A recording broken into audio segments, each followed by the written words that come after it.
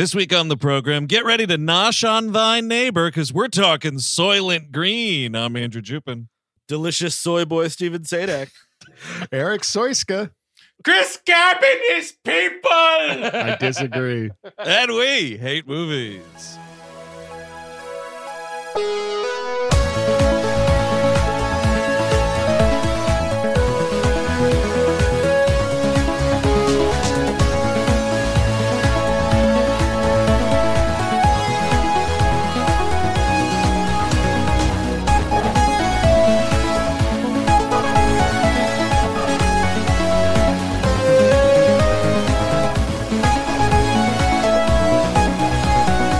Hello, everyone. Welcome to We Hate Movies. Thank you for tuning in. As always, that's right. This week, we're going back to the early 70s. We're talking about 1973's Soylent Green, directed by Richard Fleischer. You know him.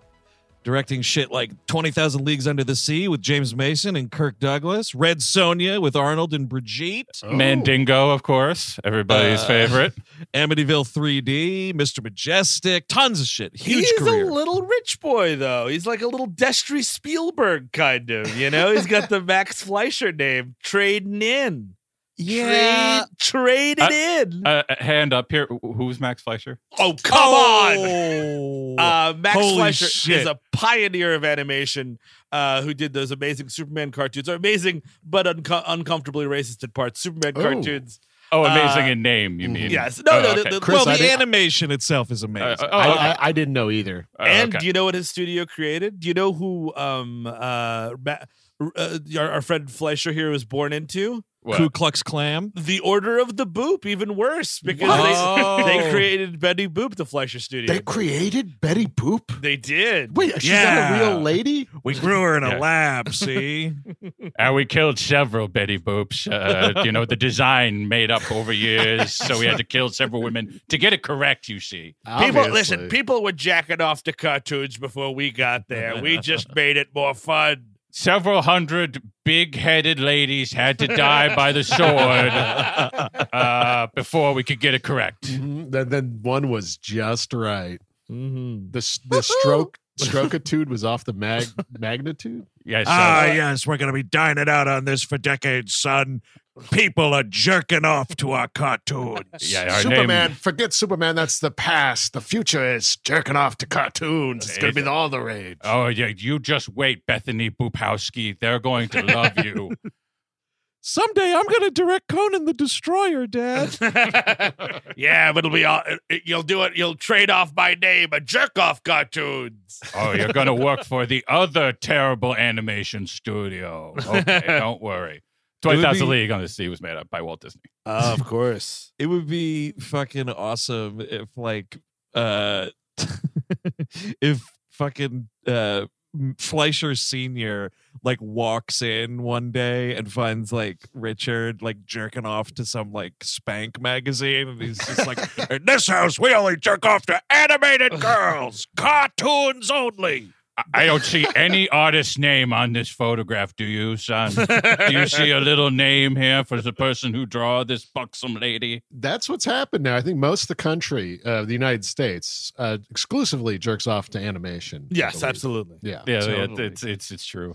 You'll never guess what Chris Griffin and Lois God. Griffin I get don't want. up to. Can I not guess? Can I just not even know what happened? They're gonna fuck each other. I know they and they're are. related. That's so cool. Steve, you can is. opt out of that, but then you got to find out what Bart's doing to Marge, I and know, then I know. it's not going to be See, good either way. Lois comes in the room, and Chris has that's the character's name, Chris Griffin. Yes, it is. Yes, it is. Has diarrhea, Mm.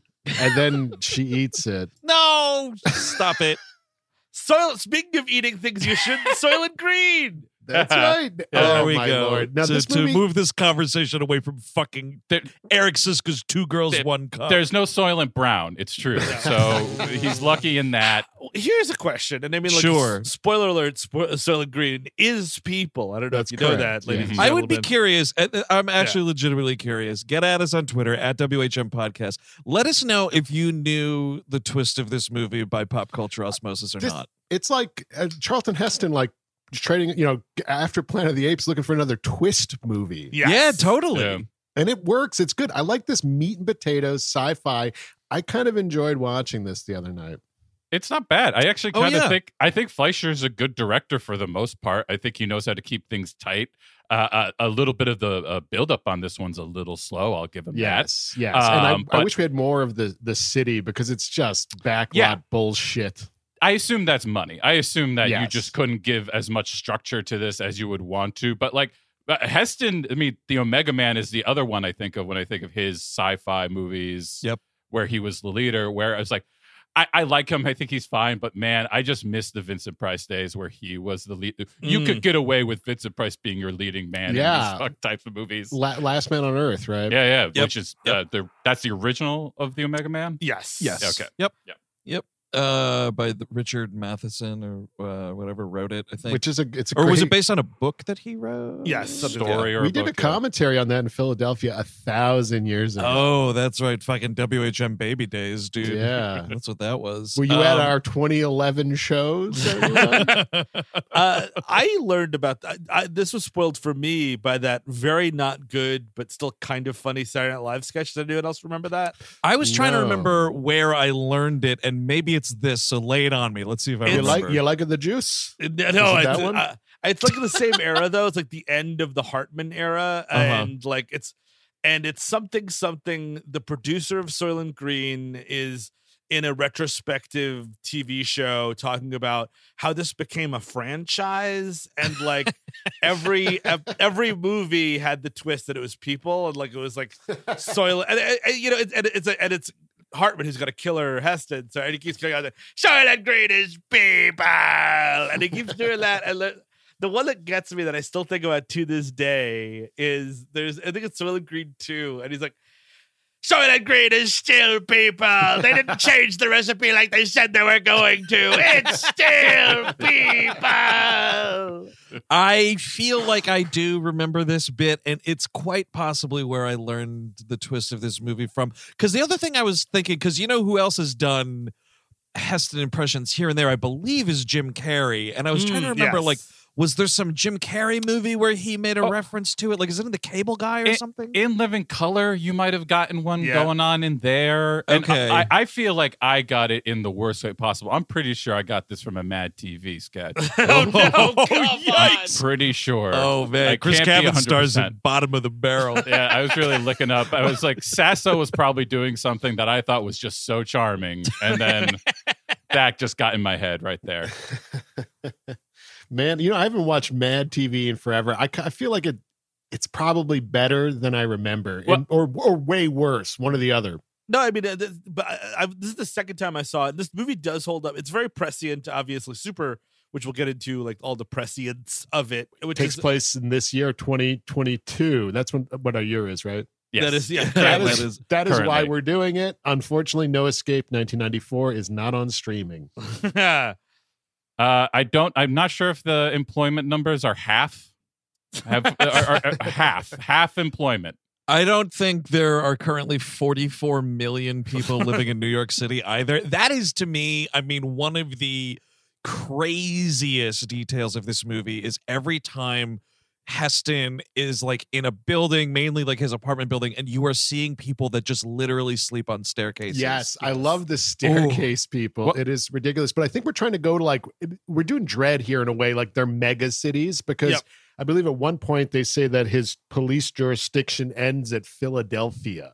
Well, So Oh. Jersey is part of New York, maybe? that sounds correct. I mean, that's the other thing. Like, again, like we were It's talking about earlier, ill-defined. we don't get enough of what we would want to see here of what's actually like how this is broken down, what has happened here. The problem with that though is like I think it's the fact that this movie was made in the early 70s. I don't think it's a problem actually. I actually like the sparse detail, but like if this were like remade or made for the first time today, you'd be getting the whole backstory of what went wrong. Humongous Huge- scroll. Yes, totally. Oh, this would only work as a TV series now. Yes. You would have to get like you would get a half a season before the thing happened. It's 97 minutes, which makes it, and especially for a 70s movie, which can get a little bit, languid. It does really move for that. But there's a couple of details I'm missing at the end of the movie that I kind of want, which we'll, hit on as we get through. the crammed in the like houses thing where like every house is just people all over the floor, all over the stairs.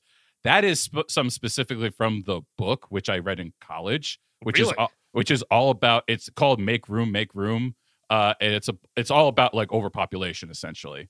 Yeah, right. I read that the author had an issue with this film, but ended up saying he liked 50% of it or something. I don't know the guy at all. This was one of those books that I was handed in college. I was like, oh, that's pretty good. Mm-hmm. And then I watched this movie because of that.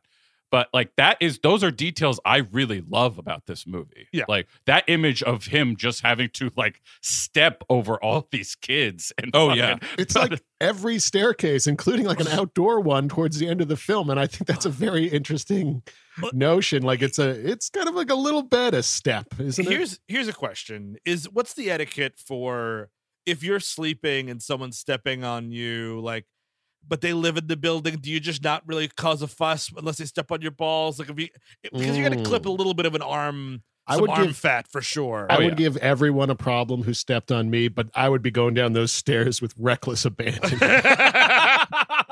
Well, he does get shit from one guy at one point, like towards the end of the movie. He's running or trying to run down one of the stairs, and some guy's like, "Hey, why did you step on me, man?" But that's like the one guy he's stepping on people left and right. I think you just get used to it, dude. He's not even doing like, excuse me, sorry, pardon me, ma'am. It's a risk of being a stair person, and you know that when you sign up, you're just going to get like a giant callus over your belly from all those footsteps. Oh yeah, you live in the world, you know what's up. And Detective Jerk isn't going to mind anything. Oh my He's going to get you. And the thing is, the one thing I don't buy, it just is not believable to me. If I was in this situation, I would be going straight to the fucking suicide machine. Oh my God! Of course. Before I put a pillow down on the fourth step. I would have a dollar bill taped to the fucking wall of that place, like to Salad Johnny, keep on killing. I would be the fucking first customer at the suicide. It almost feels like we take till the end of the movie to get to the suicide facility, and that almost feels like the twist. Wait, there was an exit the whole time? Yes, yeah, totally. You fools. It's kind of why, because there's one point in the movie where they're like, oh, like the marketplace is flush with Soylent Green on Tuesdays, and like there's a moment where there's one scene where they run out of Soylent Green. Soylent Green is like the favorite of all the Soylent products. It's like the one that flies off the shelves the fastest. And there's a crazy freak out. Like this old lady's like, they fucking only gave me this amount. And then like a huge like riot happens when some dude's like, we're all out of Soylent Green. And the whole time, all I could think about was like, it's insane to me that this movie, like the world of this movie, does not have like an excess of Soylent Green, because everybody should be running to this facility to be murdered. Yes, every last run of it. Also, the population's so big that you'd think there'd be good, nice turnover and deaths. But this does seem like, is this what Eric Adams wants? Like to get all the homeless off the street and just get them into like vestibules and fucking staircases. No, get them into fucking meat grinders at the factory and make them into that's what he wants. Green. But okay, maybe he does. But that's something I have a problem with this movie. Is it's not a meat grinder. It's a liquid bath of something. And you prefer a meat grinder? I want an outright meat grinder. I want a Simpson-esque meat grinder. I want them to throw them down into the blender. Well, that's the thing too. You don't understand. And I mean, like, it's fine because again, like, most of this movie is just like sort of detective work. And obviously, when you know the twist, sorry folks, but everybody knows the twist. When you know the twist, it's kind of like, it's not plotting, but it's like, it's a lot of that stuff. Like, there's only a little bit of time with the knowing that it's actually people. We really keep that to the end. And you don't know whether is it just suicide machine people going in here, or is it like I was reading on when I reread the scenario this morning on Wikipedia. It was like, oh, anyone who dies and the imprisoned, and I'm like, so wait, because that's different. Because honestly, I think it's everyone that dies. I think anyone that dies, because then guess what? It is not even in the top 10 of this society's problems. It really isn't. It's like if it's just people dying of natural causes and suicide machines, and they're just turning them into food to keep people going, totally fine. I say that because Joseph Cotton, when he gets got in this movie, yes, he mentions to the bodyguard and the furniture girl we'll get to that he's going to be going to a waste disposal Oh, facility. got it. So that that's- to me that reads Soylent, and then it's also great that there's no funerals anymore, and we're very detached from the whole ritual of death. But then I have. Are you taking, like, if it's a murder victim, are you taking the bullet out before you turn it into Soylent? That's you don't want to like take out buckshot from your Soylent pad. Oh, there's What? a bunch of fucking shotgun waste in my fucking in my little cracker this week. Dude, the book fucking takes place in 1999. You're telling me I'm gonna be eating up so many fucking mercury fillings, just so many. And I read that the book has it's Soylent steaks, so it's even more visceral. We're eating human flesh. But I'm sorry. I read also it's not even in the cannibalism was made up for the movie. Really? The book was just about overpopulation. Yes. Apparently. Wow. Oh, interesting. Because it's soybeans and lentils together. But the thing that doesn't idea. make it doesn't make, because like when we see this the scene where the lady comes out, it's like, I didn't get enough of my Soylent Green here. Yeah. We see like it's like this whole market, and like there's Soylent bread, Yes. and there's like Soylent buns, and Right. and then there's just these cubes of Soylent, and I'm like, what exactly is like? Oh my God! It's gluten free. It's just seed crackers, I guess. I don't know. GMO. I will take a Soylent Baconator, please. Well, it's also a weird thing where there's different color things. Yeah, like there's Soylent definitely Red, you see like yellow, green, and green is supposed to be the miracle food that's made out of ocean plankton.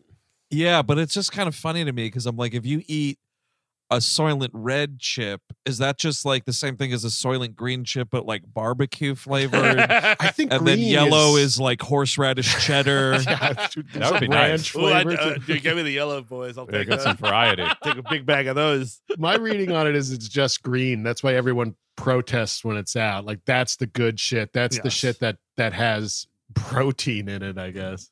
Yeah, it's just like shredded plastic is like Soylent Red. It's just that's it with salt. That's Just it. direct microplastics. Take out the middleman. We're eating them already. Please. Wait a second. You're eating Soylent Red, dude? Those are just fucking coasters. You can only get that stuff at Dollar Tree. Damn. It's made out of poker chips and shit. Do you think in this society they would make Four Loko with the caffeine in it legal again? Because then, Oh, definitely. Then all right, now the seesaw's tipping the other way a little bit. Maybe I want to go. What's Really? Wow. You would, if Four Loko went back to original formula, you're suddenly not suicidal. Not quite as much. Well, I'd be out of my mind drunk, and I'd probably kill myself anyway in another way. once we're feasting on soggy human people all day. Soggy. God damn it. Once that's happening, you know what? I say legalize it all. Like, Absolutely. get like fentanyl lollipops you can buy at a bodega. That shit is what you should just go all out at that point. You know what's funny is like if they did create like fentanyl lollipops, bodegas would find something like sub fentanyl lollipop that was somehow even more dangerous. Oh to yeah, sell. you would get synthanol or Yep. something like that, and then you would die immediately. So I love how this movie, to give you it, to sort of like catch you up to speed on like the events of the entire 20th century.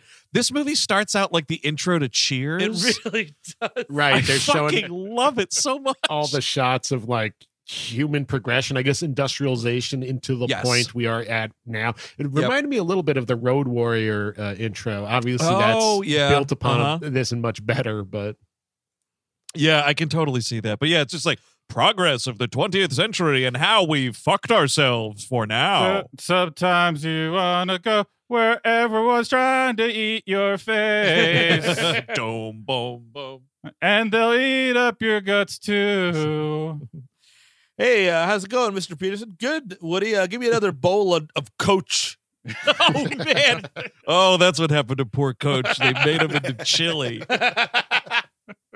Wow, this Coach chili's pretty good. I'm going to take some home to Vera. I'll have a pint of the single guy. Just a nice, heady pint. Yeah, so, whatever. We meet Heston, Detective Thorne. Oh my God, I don't have a first name. I love his outfit for Oof. this detective in 2022 NYPD. He's got like a safari jacket and like a bandana just around his neck, Peter Bogdanovich style. And I guess because it's supposed to be, it's also this movie's talking about climate change and how it's like insanely hot all the time. They say even greenhouse round. gases, which is really pretty progressive at the time. So he looks really silly and stupid for New York, but like I get it why they're doing it, but I just wish I saw more of this fictional New York we're depicting. I just kind of like the fashion, honestly. It's you're into neckerchiefs. I actually like them, specifically with a neck like Heston's. You can really play with it there. I mean, he's halfway between. Play with my neck. I wish I had a good neck. shift. I would kill for a good neck like that. But here's the thing, though. Okay, neckerchiefs and safari jackets aside, what is with this Civil War soldier hat he's wearing the whole movie? I just, it shows that I guess that's what maybe cops are wearing. I'm unclear on it as well. Who the Maybe hell the knows? Keystone Cops. Aren't the cops the only people out there though? Like it's barren streets. It's just so cheap. I think the movie's just so cheap. We can't do anything we can't do any like real design on these costumes. Like later when we see Riot Police, it's literally a football helmet. I love it. That let me down big time. Where it's like, are you riot duty? Here's a fucking 1973 fucking Patriots helmet painted silver. Well, look. Okay, first of all, clearly all professional sports have been dissolved. You got to do something with that equipment. That's a good point. Just get the hockey masks. Just get all of them hockey masks at that point. Yeah. Do it that way. It's Jason's not quite here yet. But he's also that's got true. a hipster. I mean, Heston kind of has a hipster vibe with this whole thing. Yeah. And he's hipster cop. He's living with Saul, who's Edward G. Robinson, the great Edward G. Robinson, his last role. Who is this older guy that tells him all about how it used to be, and then it's weird how every time he does that, Heston's like, "Okay, boomer." See, we used to have grass on the field. See, okay, boomer. He was, according to like the math, he would be born in 1980, and he'd be 41 years old. So, Heston. Yeah. So he's almost a contemporary of ours. We learned that Joseph Cotton's character was born in 1954, which is kind of funny. Wow.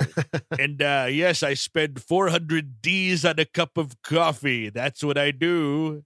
That's right. I'll never be able to buy my own house and have people sleep on the stairs. Wow, you wouldn't believe it. Last night, Saul and I came upon an advertisement for margarine that we can jerk off to together. Just scattered on the sidewalk. I just found it. You see that? That's the mother giving the toast to the young son right there, and the cleavage there. We can have a time of it, Saul. That's a pretty mother there, see? I'm going to start whacking it, see? He's not talking like that. No, I know. Edward G. Robinson got a what do you call it there? An Allen Bilbo Ginsberg. Baggins thing? I was going to say Allen Ginsberg a little bit. Oh, I could see that. You need a way bigger beard, though. Yeah, the beard's pretty good, though. The beard's pretty nice. By the way, Steve, I don't think I'd ever seen him with facial hair. Steve, I think you mentioned the D's. I love that. It's like, it's the future. So we, instead of dollars to save, even though everything in the movie is pretty slow, we're going to say D's to move it along. Well, they couldn't have known about NFTs and Bitcoin. I mean, it was just too early on. Your imagination can only go so far. And I think the look he's going for here, it's somewhere between Mad Max and John Wayne and Hatari. Ooh, yes. It's got a Wayne-y feel. Yeah. The costuming in Hatari, my mind definitely just jumped to it. I can see that. And actually, the hat would make more sense in Hatari, I think. Yeah, I think so.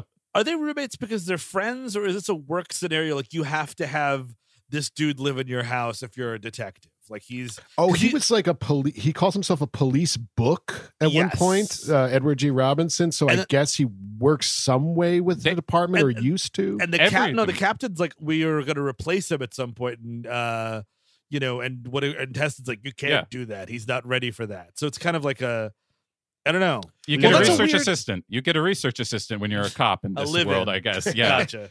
Well, I guess it's a thing where it's like, they kind of double team a case. Like Heston's out like working the streets, and like Edward G. Robinson's doing like research or something. But it is a weird thing where like in this society, the state issues you an old man.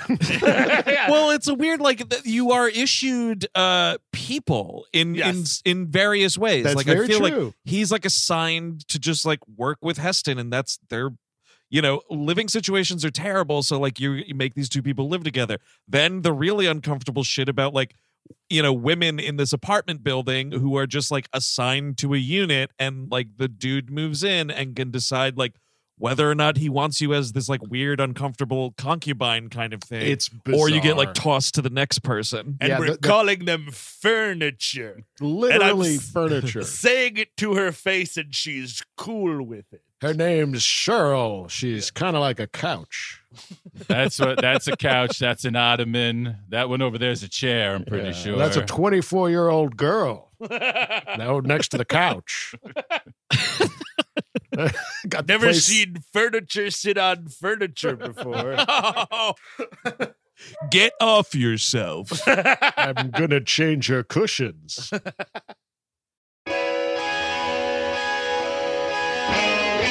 This show is sponsored by BetterHelp. My 20s, while being a lot of fun, a lot of the time were pretty rough. I wasn't exactly rolling in dough. I lived at home until I was about 25, and for most of it, I didn't have this show or you lovely people in my life. I just kind of drifted around without direction and didn't know where to voice that. Then I started to get my crap together one piece at a time, and the last piece, which didn't come until my early 30s, was therapy. And man, I wish it came along sooner. Ever since I started sitting down with a licensed therapist, I've had a place to voice my insecurities and try to fashion plans to help me achieve my goals. So that's why I'm thrilled we're sponsored by BetterHelp. If you're thinking of starting therapy, give BetterHelp a try. It's entirely online, and it's designed to be flexible, convenient, and suited to meet your schedule. Just fill out a brief questionnaire to get matched with a licensed therapist, and the good thing is you can switch therapists at any time for no additional charge. Let therapy be your map with BetterHelp. Visit BetterHelp.com/WHM today to get 10% off your first month.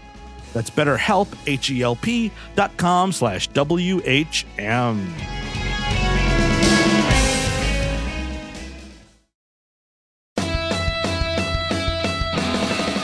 This episode's brought to you in part by Rocket Money, and they have this question for you. They handed to me just now. Mr. Rocket just handed me this.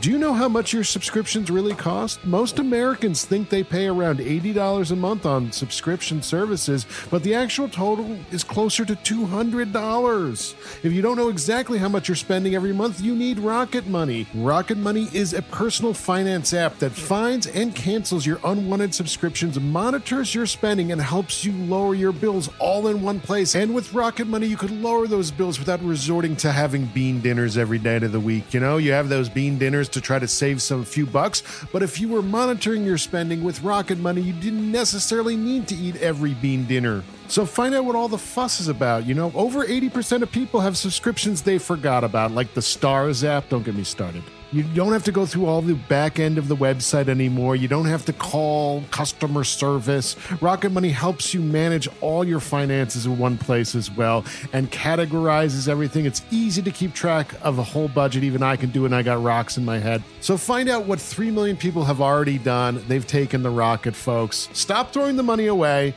Cancel unwanted subscriptions and manage your expenses the easy way by going to rocketmoney.com/WHM. That is rocketmoney.com/WHM. Once more, rocketmoney.com/WHM, which stands for We Hate Movies.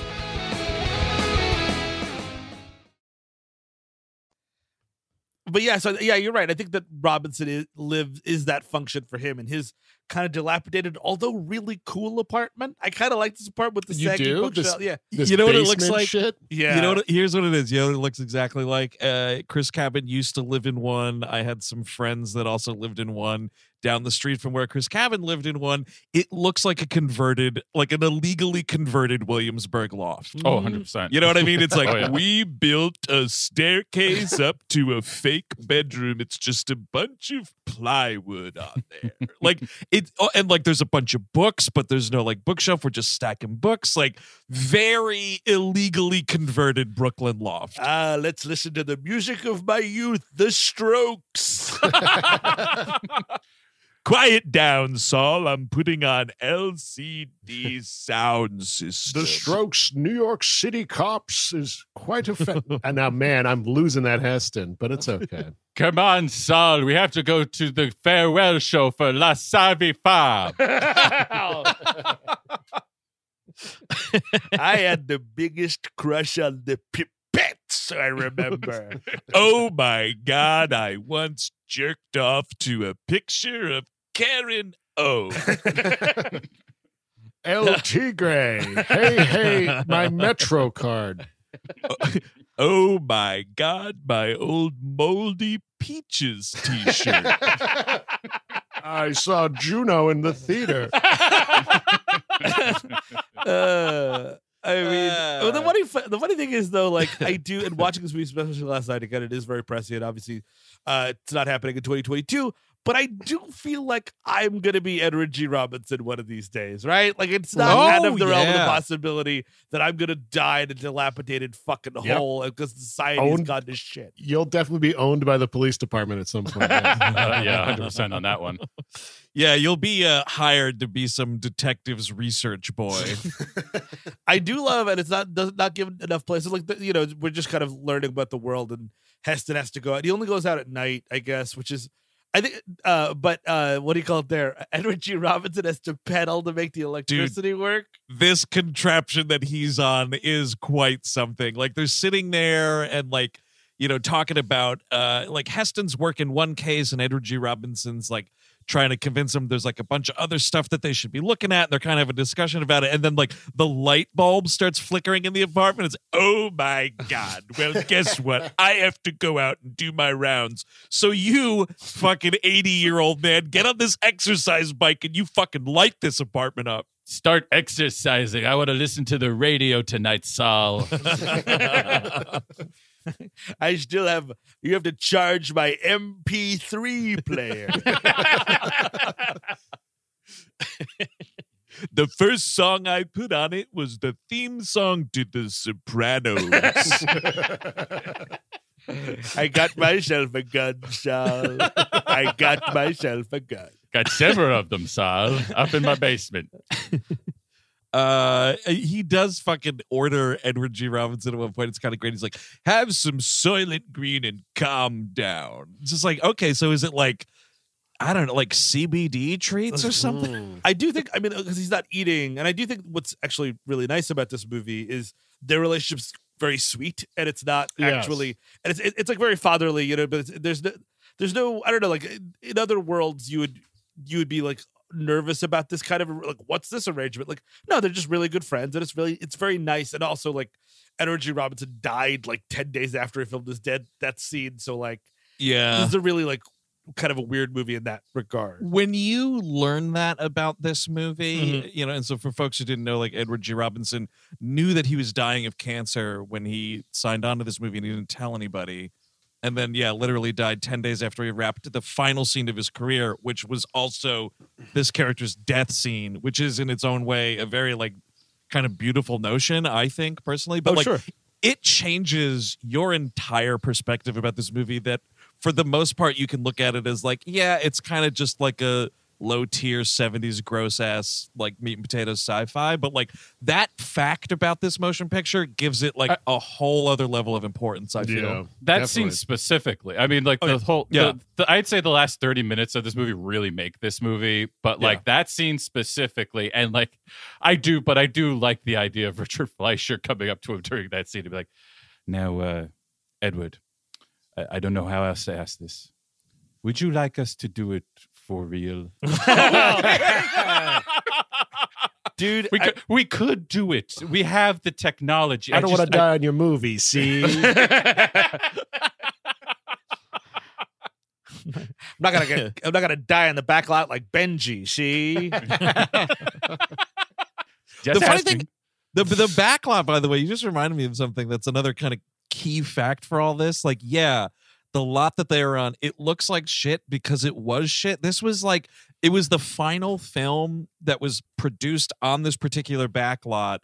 And it was like literally falling down while they were using it. So it's a weird, like, it's kind of funny, but also you think about it, it's like, wow, how effective for this movie that you got this piece of shit back. Probably didn't have to do too much to dress it up to look crappy. That's great, actually. But I would just kill for just a fake establishing shot or just like a big old funky matte painting of what the city looks like now. Like a cool That's a wild thing. shot, you know, just we don't get a single matte shot at all establishing what the city looks like, do we? I think there's a scene, I think, when he's like towards the end of the movie where he's getting back to the Chelsea West Towers. I think he crosses some like LA River looking thing, and I think we do see some type of matte painting of a cityscape of sort, but it's I just wanted more, I just wanted more. Yeah, totally. You can put that in the "We Didn't Start the Fire" intro you did. Take that out. Yes. God. And put in just like some stupid painting of what this might look like.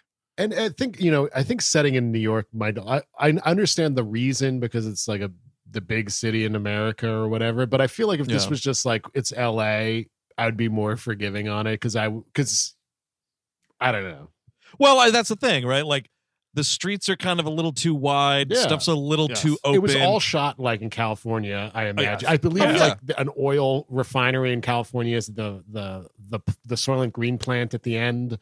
Yeah. So it's all just like a California shooting, and then we're just saying New York. So, but I think it's the idea, at least. I mean, obviously we don't, but it's trading it on everyone's worst fears, like being in New York and it's overcrowded kind of a thing. That's true. And in '73, they'll fucking eat your baby on the street. Exactly. So he goes to Chelsea Towers because Joseph. First of all, we meet Joseph Cotton and and his furniture, Shirl. Furniture. Hey, I know. I was like, oh look, that's his wife. Oh, wait, she's furniture. Great. What a fucking future. Please meet my hammock, Cheryl. He buys her a video game, which is cool. Apparently, this Computer is Space. This is the first video game shown in a movie, or maybe the first video game shown in a movie. This, I was reading that this game, Computer Space, was a early product of the same company that would go on to make Pong. Oh, that makes sense. Which is kind of neat. And I don't think the console part of this was real, but I love this sleek ass white console thing. Looks like something out of Wall-E, honestly. No, we don't know what was wrong with Computer Space. It just didn't take off. But boy, when Pong took off, it was just the stars aligned. You couldn't walk down the street anymore. Me and Sylvester would just get pointed out. We get laid all the time. It was incredible. You say that the Pong guys, they gotta get laid. So they'd bat our balls around. Get those Pong guys laid. I love that it's Shirl, by the way. We can't just put the Lee on the end of there. Yeah, I guess more future. Cooler. Yeah, that's true. And this is the actress Lee Taylor Young. Did not do a ton. We also Joseph have Cotton, though, of course, legendary actor. Yes. Chuck Connors plays the bodyguard Tab Fielding. So we're having fun with dumb names a little bit, just a little bit. The face on Chuck Connors, man, holy macaroni! It is just you don't see him like that anymore. Just a big rock-faced Easter Island looking motherfucker. Love it. No, we don't. And you know what I think? American the reason Frankenstein. For that? I think that has a lot to do with the fact that we encourage, mothers carrying children to not smoke anymore. I think you get a lot of these like chiseled hard apple looking dudes. You could like fucking cut a steak on this guy's face. Mm-hmm. Like, you just don't get it anymore. And I think it's because we're stopping smoking. You're right. You know what? I know no plans as of now, but if my wife gets pregnant, we're forcing cigarettes. Absolutely. Oh, totally. From booze. Mm-hmm. The whole thing. You get a Chuck Connors. I need a Biff hard apple little guy to I don't know, clear the brush.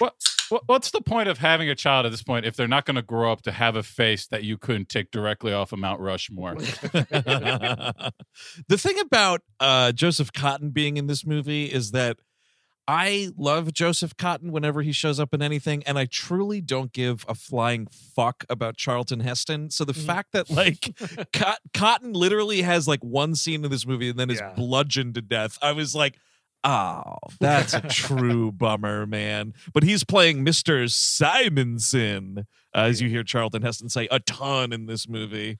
And like he's like sad, so his girlfriend. I mean, and they are more boyfriend and girlfriend. You know what I mean? Like even though that's the arrangement, right? She's gonna go down and get him some nice dinner from the food pantry, which this building has. And she has to take the bodyguard with her. Is the idea? Yes, and in the meantime, while that's going on, she's doing the shopping. This dude who. I don't know that we get the name in the movie, but IMDb was crediting him as Gilbert. Sure. This guy breaks into the apartment. And yeah, like he just murders this guy. There's a little bit of like, the company can't risk catastrophe, they say. And Joseph Cotton's like, it's not right, but it's necessary to have me killed. I don't understand what's going on here. Like, is Joseph Cotton, was he going to blow the lid off the whole thing? Yes, I think so. I think yes.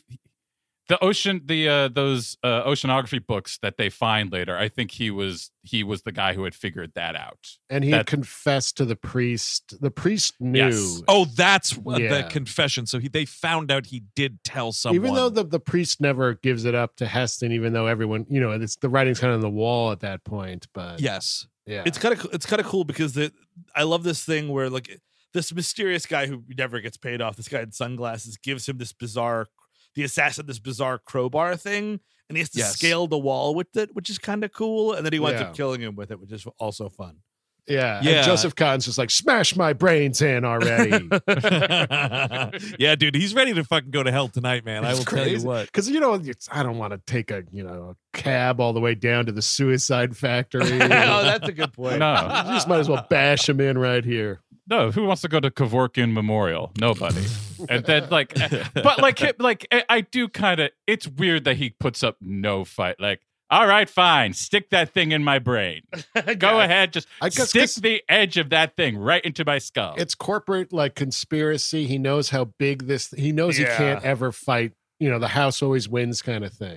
Right. You know what? I would get a meeting together, be like, look, we're all going to die because of this secret we have together. I swear to you now, here are poison pills for all of you. And just crack the fucking thing open on your teeth, when time comes, or I'm going to send the crowbar guy after you. It's either this or crowbar. I mean, my God, you're totally right. Like, let me just crack a filling and have the lights go out, not be bludgeoned by this guy, man. But I mean, again, you've got the suicide booth up the street is so nice, honestly. And that's the one thing about this movie that doesn't make any sense. America would never create something so lovely for everybody. No, absolutely not. No, absolutely not. You'd fucking go into one of these things and it would be a goddamn infomercial or some shit. It's the Futurama. The Futurama had it right. It's a booth. It's a little booth that you step into. It takes 10 seconds and then your body goes down below. That's how it works. Well, isn't that kind of the little device pod? The pod that fucking was it some Swedish dude's been cooking plugging up. Yeah, I don't know for sure, but it does look like a beautiful little it kind of does look like the Futurama idea because it's like a phone booth for them. Yeah, like this thing. I think it was a Swedish guy. Like you lay down in it or whatever, and I don't know what it does. Put some gas in there. You just go to sleep forever, which sounds lovely. Just everybody wait, because one of these days we're going to have a wave of everybody's reclaims figures. When Jack Kevorkian starts getting reclaimed by everybody, watch out, because those suicide booths are going to be everywhere. And that's good news for a lot of people, but also bad news for society. Well, I never had a problem with Kevorkian, even as a young child watching the news about it. I'm like, why not? Fine. He seems fine. In general, once he becomes a hero, that's when I'm like, well, he is kind of a hero in my mind. Okay. It always made sense to me, man. It always 100% made sense to me what that guy was peddling. A little bit of dignity, nothing wrong with that. Do I have to shit my grampy rompers by, you know what I mean? Or can I walk down and, visit the good doctor? But then, can you go flip a switch and your lights are out, or you live long enough to be like Charlton Heston, you're shitting your pants all the time. Yeah, but Chris is against this. He wants the meat grinder only, right? I jump into a meat grinder. Or look, a meat grinder is nice. You get somebody like me who sees a guy with sharp insides is like, oh fuck, a vampire, I'm in a horror movie, better kill myself, but I'm an idiot and now I've done it, I can't take it back. You see, Darwin thinning the herd. Sure, that's a good place to go with it. I don't know, Steve, that kind of sounds like a you problem. Yeah, I guess so. So they go down a vampire. Better kill myself. Absolutely. I don't need that shit. Now wait a second. In this situation, Steve, the vampire isn't even pursuing you. You just saw a vampire on the street. You're like, that's it. He's already telling the Kevorkian guys his favorite color is orange and his favorite music is Stained. Yeah, but that's I'm afraid to be alone. What a horrible way to go, man. Can you imagine you're about to be you're checking out, dude, and the Hotel Earth, and you just hear Aaron Lewis in your ear. Aaron Lewis and acoustic Nickelback, just fucking all night long. That's true. Aaron Lewis, he's telling you how the vaccine doesn't work. Well, that's the thing is you'd be laying back, you see, and you just choke on your own vomit. Which totally. Easy way to go. But so she goes down to the pantry. She gets a steak of some kind or a big slab of beef and like 3 sprigs of lettuce. Slim pickings downstairs. But no, this is even great for pickings. the rich. I mean, this beef piece. Oh my Lord! We don't have this for just anyone. That's true. Only the best furniture and Joseph Cottons in this building get that. Well, that's what's kind of interesting about the movie, and I think the movie does a good job with it, but it doesn't do a great job with it. It's like almost there, which is like the whole point is like these pigs shouldn't live like this, so that everybody could live with some fucking dignity. You know what I mean? But they never get there exactly. They don't. Well, because the decadence is not as like ramped up as it should be. Like I feel like you're living in these Chelsea West Towers with Joseph Cotton. You're at that level. There isn't a food pantry. You've got a stocked fridge, right? The fact that she gets a couple of leaves of lettuce and then this like tiny cut of meat or whatever, and like a bottle of booze, I think. Or the booze is maybe already in the apartment, but like it should just be a feast. Like it should be a real like kind of fat cat. You know what I was thinking? It should have been more like is Romero's Land of the Dead, where Dennis Hopper's like way up in the tower, and it's like total decadence, and like they live above the wretches of the city, sort of a situation. Right? Yeah. I thought you were going to say Hook. That's a feast. I think it's like they should do that instead. It would really drive that point home. But instead, I feel like they're going for like, the rich of this society are living like you folks in the audience, yuppies in 1973. Well, I mean, the problem is also like, we can't get out. We're focused completely on the murder mystery of what happened with Joseph Cotton, even though we, the audience, already know it. Yes. Yeah. So that becomes the central focus of it. So you can't build out of like what this world is actually, what's going on in this world. That's true. It would be maybe more effective if we didn't see that scene, although it's a good scene because someone gets their head bashed. I love a good head bashing. That's the thing. It's like I love the head bashing aspect, but maybe it would work better as a detective story if I wasn't spelled out whatever happened already. Here's the thing, though. What's an interesting contemporary example where it is a detective story, but you do get a feel for the world is the Batman. Oh, yeah. Right? That, like the murder of the mayor at the start of the movie is pretty rad, but you know that the Riddler did it, and it is a detective thing, but also like you totally feel the Matt Reeves Gotham like vision, absolutely. But I think that what the difference is that the Riddler is active where this thing is not. You know what I mean? Like, yes, this that's is just true. That's one very true. murder and flat. You know what I mean? If we're going through the whole board, maybe you know what I mean? Like really seeing different apartments, would be like, oh, interesting. Whatever. Heston should have just kept his nose down. Like, come on, dude, just move along. I love this scene where he shows up, and because he's it's a murder. He gets called. He meets the Doctor Who creepy doorman, Charles. This dude. Oh, I don't know what this freak. This guy sucks, dude. This is the guy later on when he breaks up a furniture party later on. Oh, Jesus. So he's kind of like he's like the super of the building / like the pimp, I guess. Yes, that sounds right. Yep. Very weird. I do love like Heston like is looking at the crime scene or whatever, and he says to Cheryl, I think he says to Cheryl, he's like, occupation? And she just goes, rich. Yes. And I was like, yeah, definitely. Not bad. But then he's like, all right, Mr. He calls this guy, all right, Mr. Bodyguard, why don't you go outside and write me a statement while I rob this dude fucking blind? Oh, Yes. yeah. I like the detail that he asks him if he knows how to like read and write before he asks for that statement. So it's interesting to see that they predicted the education system quite correctly for 2022. Yeah, no, exactly. Like, oh, you're just going to be bred to be like some, Dick Hardapple fucking assassin guy. Well, you don't know, you might not need to know how to read and write. That's or right. whatever. That would be that would be a perfect way to do the Heston fucking Robinson relationship. Robinson is the only one who knows how to read and write. Oh, Yes. that would be great. And Right? and Heston's like the muscle. Oh my God, I can't read. My teachers thought English language was grooming. Point me at what you want me to beat up. They can't That's my pass job. notes about my gender if I can't read. It's easier this way.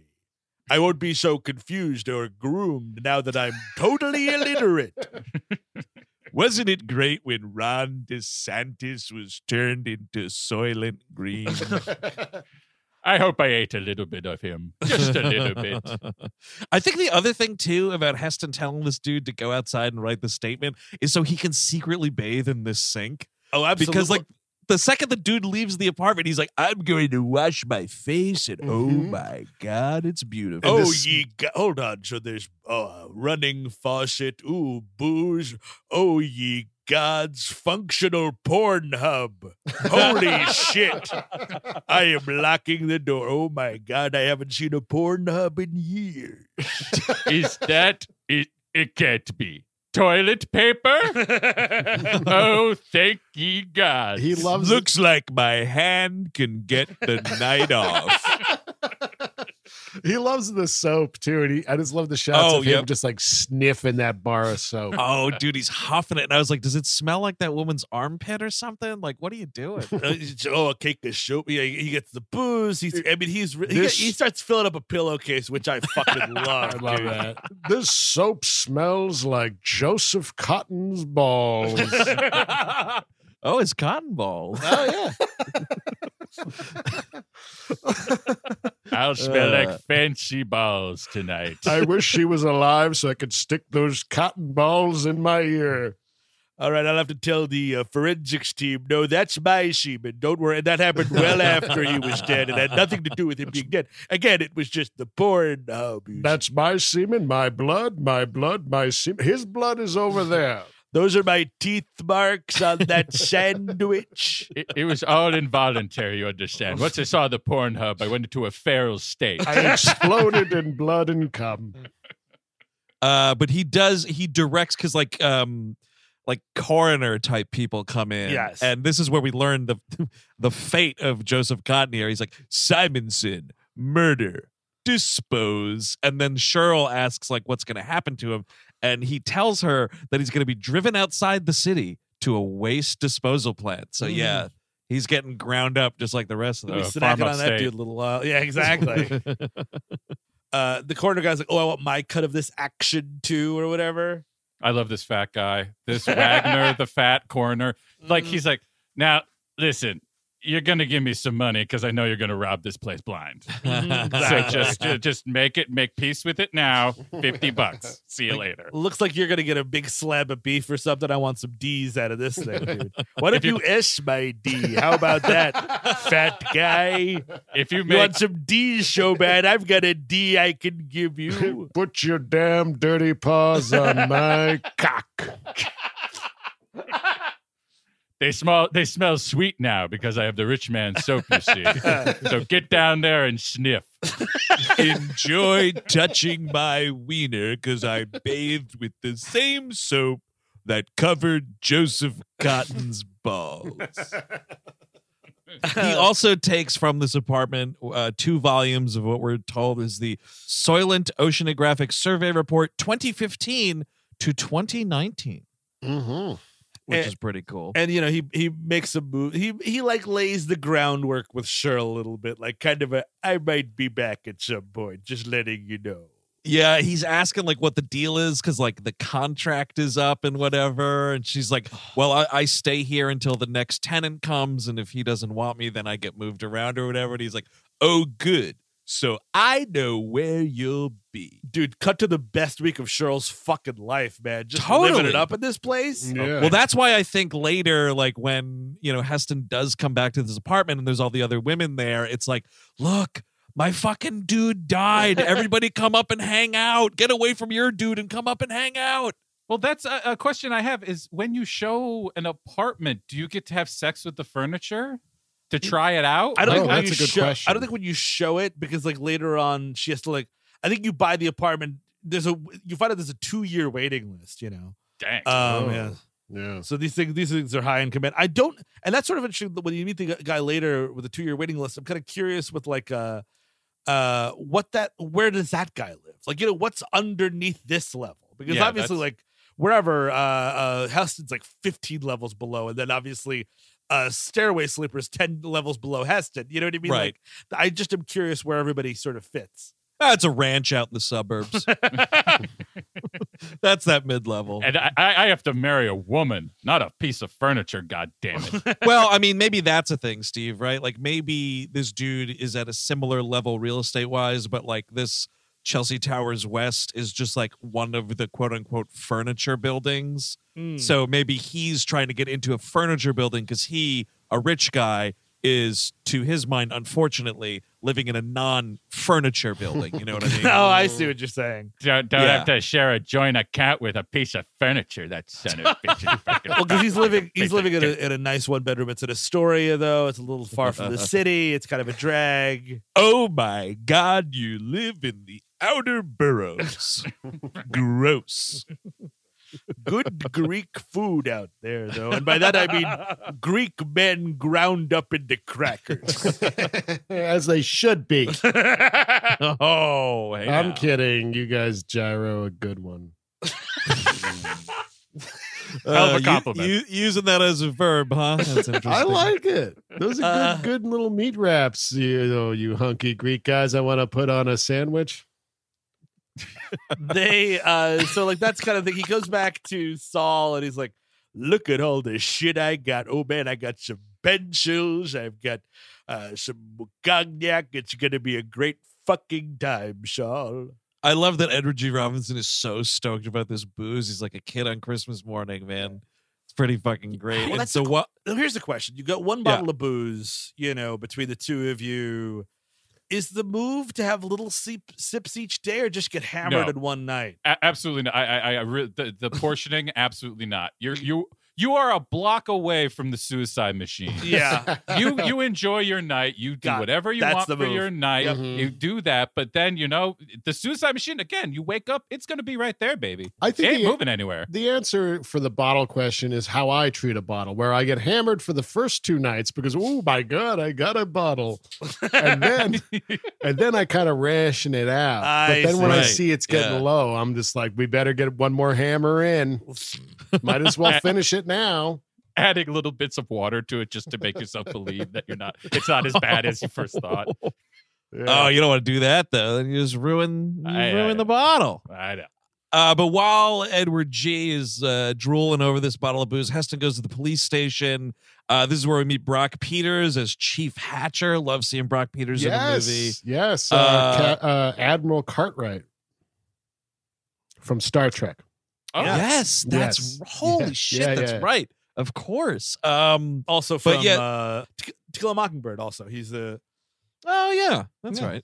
I totally forgot that. Wonder if this guy got fucking rated. Probably those pieces of shit at the Oscars. They always do it. Yeah, I mean, I bet they did. I bet fucking did. When did he pass away? I know he's dead. But... Okay, I'm looking up 2005. 2005. So was that the year of Crash? The winner is Crash.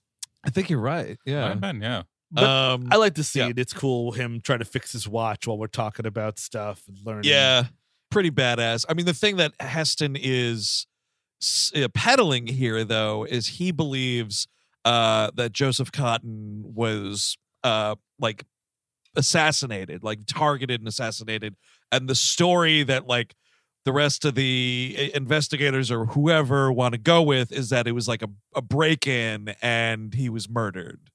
Yeah, 'cause it's like, hey, aren't you? Isn't it weird he got broken in and murdered? Like, no, I don't know. Remember how it was a break-in and he got murdered. But then I also think Heston's trying to just be like, kind of want to go back to that apartment for more evidence, if you know what I mean. This case is not closed, not by a country mile. Might be more evidence inside that furniture. Better go check it. Dude. Oh, no, there's more meat on the bone back there. Time to go a-picking. They found evidence in her, Jack. You know, I didn't even play that video game. I think they have Mario Odyssey on that. God, it's been forever since I've done Mario Odyssey. You could play as the hat, you know. I haven't been a hat in years. Well, that's also the weird thing. I think Heston is, he's Heston in this, and that's great. But I think there's something missing. His relationship with Robinson is nice, but it's very weird because like Robinson will be like, "Hey, do you remember? I remember when you could buy food, when you could do like." So Robinson lived through functional society, and he's in his 80s, and for some reason, Heston is only 30 years younger and doesn't remember anything. Like he needs to be much younger, I think. If this is like a James Caan type, a 30-year-old James Caan, then I'm like, that's a big enough gulf where like he didn't see society crumble. He lived only in crumbled society. That makes sense. If he was born in 1980, I guess we're trying to say by the 90s society was falling apart because the book was also set in 99, even though this is quite 22. Further. I don't know. I'm trying to rationalize it. Yeah, it's fine. It's just. I just think that they're. I mean, Heston's just not young in this movie. And I think if he was younger, it would be helpful. By the time Counting Crows was on the top 10, society had ended. It's I feel like I agree with you, Steve, and I think it's such an easy fix where it's like you just split the difference. He only kind of remembers some things. You could make the argument that he was like, 10 or something when society really started shitting the bed. And then it's like, I kind of remember some things. You know what I mean? Yeah. Was there a McDonald's? I remember that being a lot of fun. A Popeye's chicken, perhaps? I don't remember. I mean, it would be a lot easier. I think the problem is really just Heston. Like, the Planet of the Apes really benefits from the fact that he's the only human. Like, you can't really compare him to other humans and being like, it just seems normal because he's the only one not dressed up like an ape.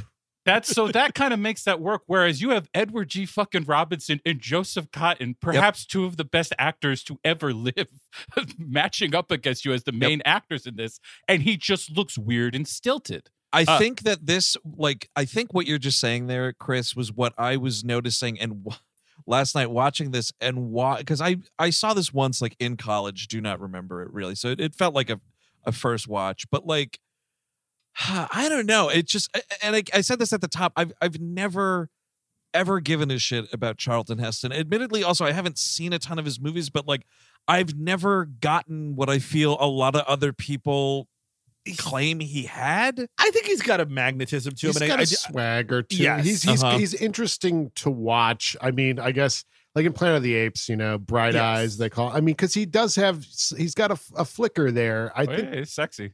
Yeah, I mean, to be fair, I do need to watch more of his performances as well because it's not like I'm, queuing up Ben-Hur all the time. I honestly think his best work is in Bowling for Columbine. Walking away from Michael Moore. Just him getting like all agitated and shit. I'm like, that's the most emotion I've seen come out of Charlton Heston legitimately in his whole career. I mean, that's the thing, right? Is like we're doing stupid voices here, and like people who have better Charlton Heston impressions, like Phil Hartman had, for example, like the stilted nature of it, like, is a real thing. Yes. And so I never have understood, like, I mean, I guess the magnetism from a physical sense, but like him acting and like saying lines, I don't know. I think it's Shatnerian a bit. Yes, you know what I mean? To say that. It's like if Shatner was in shape and was tall enough to be a real leading man. Yeah. It's a really good point. That's a good connection. Yeah, I don't know. So maybe it's just I'm like hopelessly underwatched, but just like literally everything that I've seen him in, I'm like, I don't get it with this dude. I love him in Tombstone for 5 minutes. Does everybody remember that part? Where I forget. Not at all. Tombstone pretty much stops dead, and then Charlton Heston's like, well, old Tombstone boys, I'll give you some food for the night. And like, it's just, it kind of rules. Can I give you boys more guns? It looks like you only have 7 each. I could get you more guns. Oh, and when hell is coming with you, that'll be fun, won't it, Kurt Russell? And he's great in True Lies. Yes. Oh, yeah, that his brief role of like running the spy agency. Nick Fury. He's literally Nick Fury. Yeah, no, for sure. He's even got the eye patch. Fuck, what was that one movie? Touch of Evil. He's so he's good, but it's you know obviously it's that weird. is the definition of a problematic fave for me. I love that movie. It is a grimy, gross, fucking nasty ass mean movie. But for those who are not aware, Charlton Heston 100% in brownface playing a Mexican character. Yeah. And you're like, and dude, like I bought that Kino 4K too. You are looking right into the heart of the devil with that fucking makeup, man. It is insane. It just comes through even worse, you know, than like watching it on like, you know, a VHS tape or something. I could not look away from it. Funny is like last month on the Nexus, we were criticizing, you know, 1968 use of brown face for the Native Americans in that one episode. Oh, I know where you're going. And it's, well, I'm just saying, like, at least this is 10 years before that. Oh no, but Charlton Heston is in a movie playing a Native American once, and it is called Savage, ladies and gentlemen. Hey, sorry, what was that? 1976, 1999? No, no. What year? 1952. He plays. Okay. Well, he plays a white boy raised by the Sioux who must choose sides when the Sioux threaten to go to war against the whites. That's not too bad. Yeah. Well, that's sort of like worse Dances with Wolves. Yes. It kind of sounds like. Yeah. Still feels like iodine in the cut. I'm gonna tell you. Here I'm posting. I'm sure it's a fucking minefield, Kevin. And you know, I haven't seen, you know. Oh, yikes! Oh, wait, I'm gonna check it out. Oh, yep, that's not good. No, nothing You don't want that. You don't want that. Holy fucking shit! You know, before society collapsed, I could be in movies like Savage. And you know, I haven't seen it forever, but 10 Commandments, I remember thinking is good, but that's like Yul Brynner kind of carrying. Oh, by the way, Edward G. Robinson as well is in that. Yeah. Yeah, they were buds, apparently. In the 10 Commandments. Yeah. And you know, these are my rules. when you're playing like Moses, I can see it being, you know, like, oh, he's stilted because God's talking to him. Exactly. He's so Yes. big. I mean, it makes sense that he's like these big characters. Yes. That's the way he's doing it. And I think that like here he has some vulnerability, you know what I mean? I think more vulnerability than you see in other stuff. You know what I mean? Like even Planet of the Apes, like, you know, he like when he's like, he really like is enjoying being in this dude's apartment and fucking sitting on his couch, you know? I get that, but this is also him essentially Charlton Heston in Blank Check. Like it's just like him being like, oh yes, a shower and a sex with an ottoman. I can't wait. This is going to be fantastic. Objection, Chris. It's more like taking care of business a touch, you know? I'm sorry. I apologize. Oh yeah, I was like, at what point is Charlton Heston a little kid on a bouncy castle in this movie? Dude, the bouncy castle. Oh my God, it's my birthday. Happy birthday to me. Well, now I'm just thinking, oh man, what a better movie. Big, but it's Charlton Heston instead of Tom Hanks. Yep. Oh, I work at a toy company. Oh, now I'm even significantly older than Robert Loggia himself. Better movie because then we can get like grampy ladies like having sex with him, and then like he goes back into being a 10-year-old boy or whatever. Here's the thing, dude. It's big, like the Tom Hanks movie, right? And then sequel called Too Big, in where a kid gets too old and he's like, well, now my dick don't work at all. I like that a lot, where a kid has to deal with erectile dysfunction, which actually affects many men. A kid just tried to seduce Jessica Tandy. Question about Joseph Cotton's arrangement, because he's up there. Is there Soylent Cialis in this society? Probably, Must right? be, yeah. I think they put it in the tap water like fucking fluoride. I mean, so like, there's a nice scene with Edward G. Robinson. They actually like. The weird thing is, like, Edward G. Robinson makes this, or I think actually Charlton Heston makes the meal, and like they sit down, they like eat some lettuce as an opener. If you're cooking beef in this apartment, you better fucking padlock that door. Oh my dude, I thought the it. same thing. I thought the same fucking thing. The They're gonna be banging people. down that door. They're gonna smell it all. It'd be Night of the Living Dead. They'd rip the shit out of it. You know what I mean? Like, well, that's like there should be a thing like Charlton Heston or Robinson is like warming up the frying pan or something, and Charlton Heston is literally hammering boards over the door. Yeah, they try to do it with like the whole teeming masses thing at the market later on when they have to get the dump trucks to clear them out. But like, I feel like we needed more of that in some way that actually felt like the protagonists were threatened. Oh yeah, you want some more nuance in the actual action of the movie, and like, but like, I think the note here is like, that's why the steak wasn't just cooked as a steak and is turned into what I can only refer to as hobo stew. Oh, it's hobo stew. Why, Chris? And I know, you know what I mean? Like, you got this beautiful cut of meat. You're only going to eat it once. You can't refrigerate it or whatever. Like, cut up a nice steak. Enjoy yourself.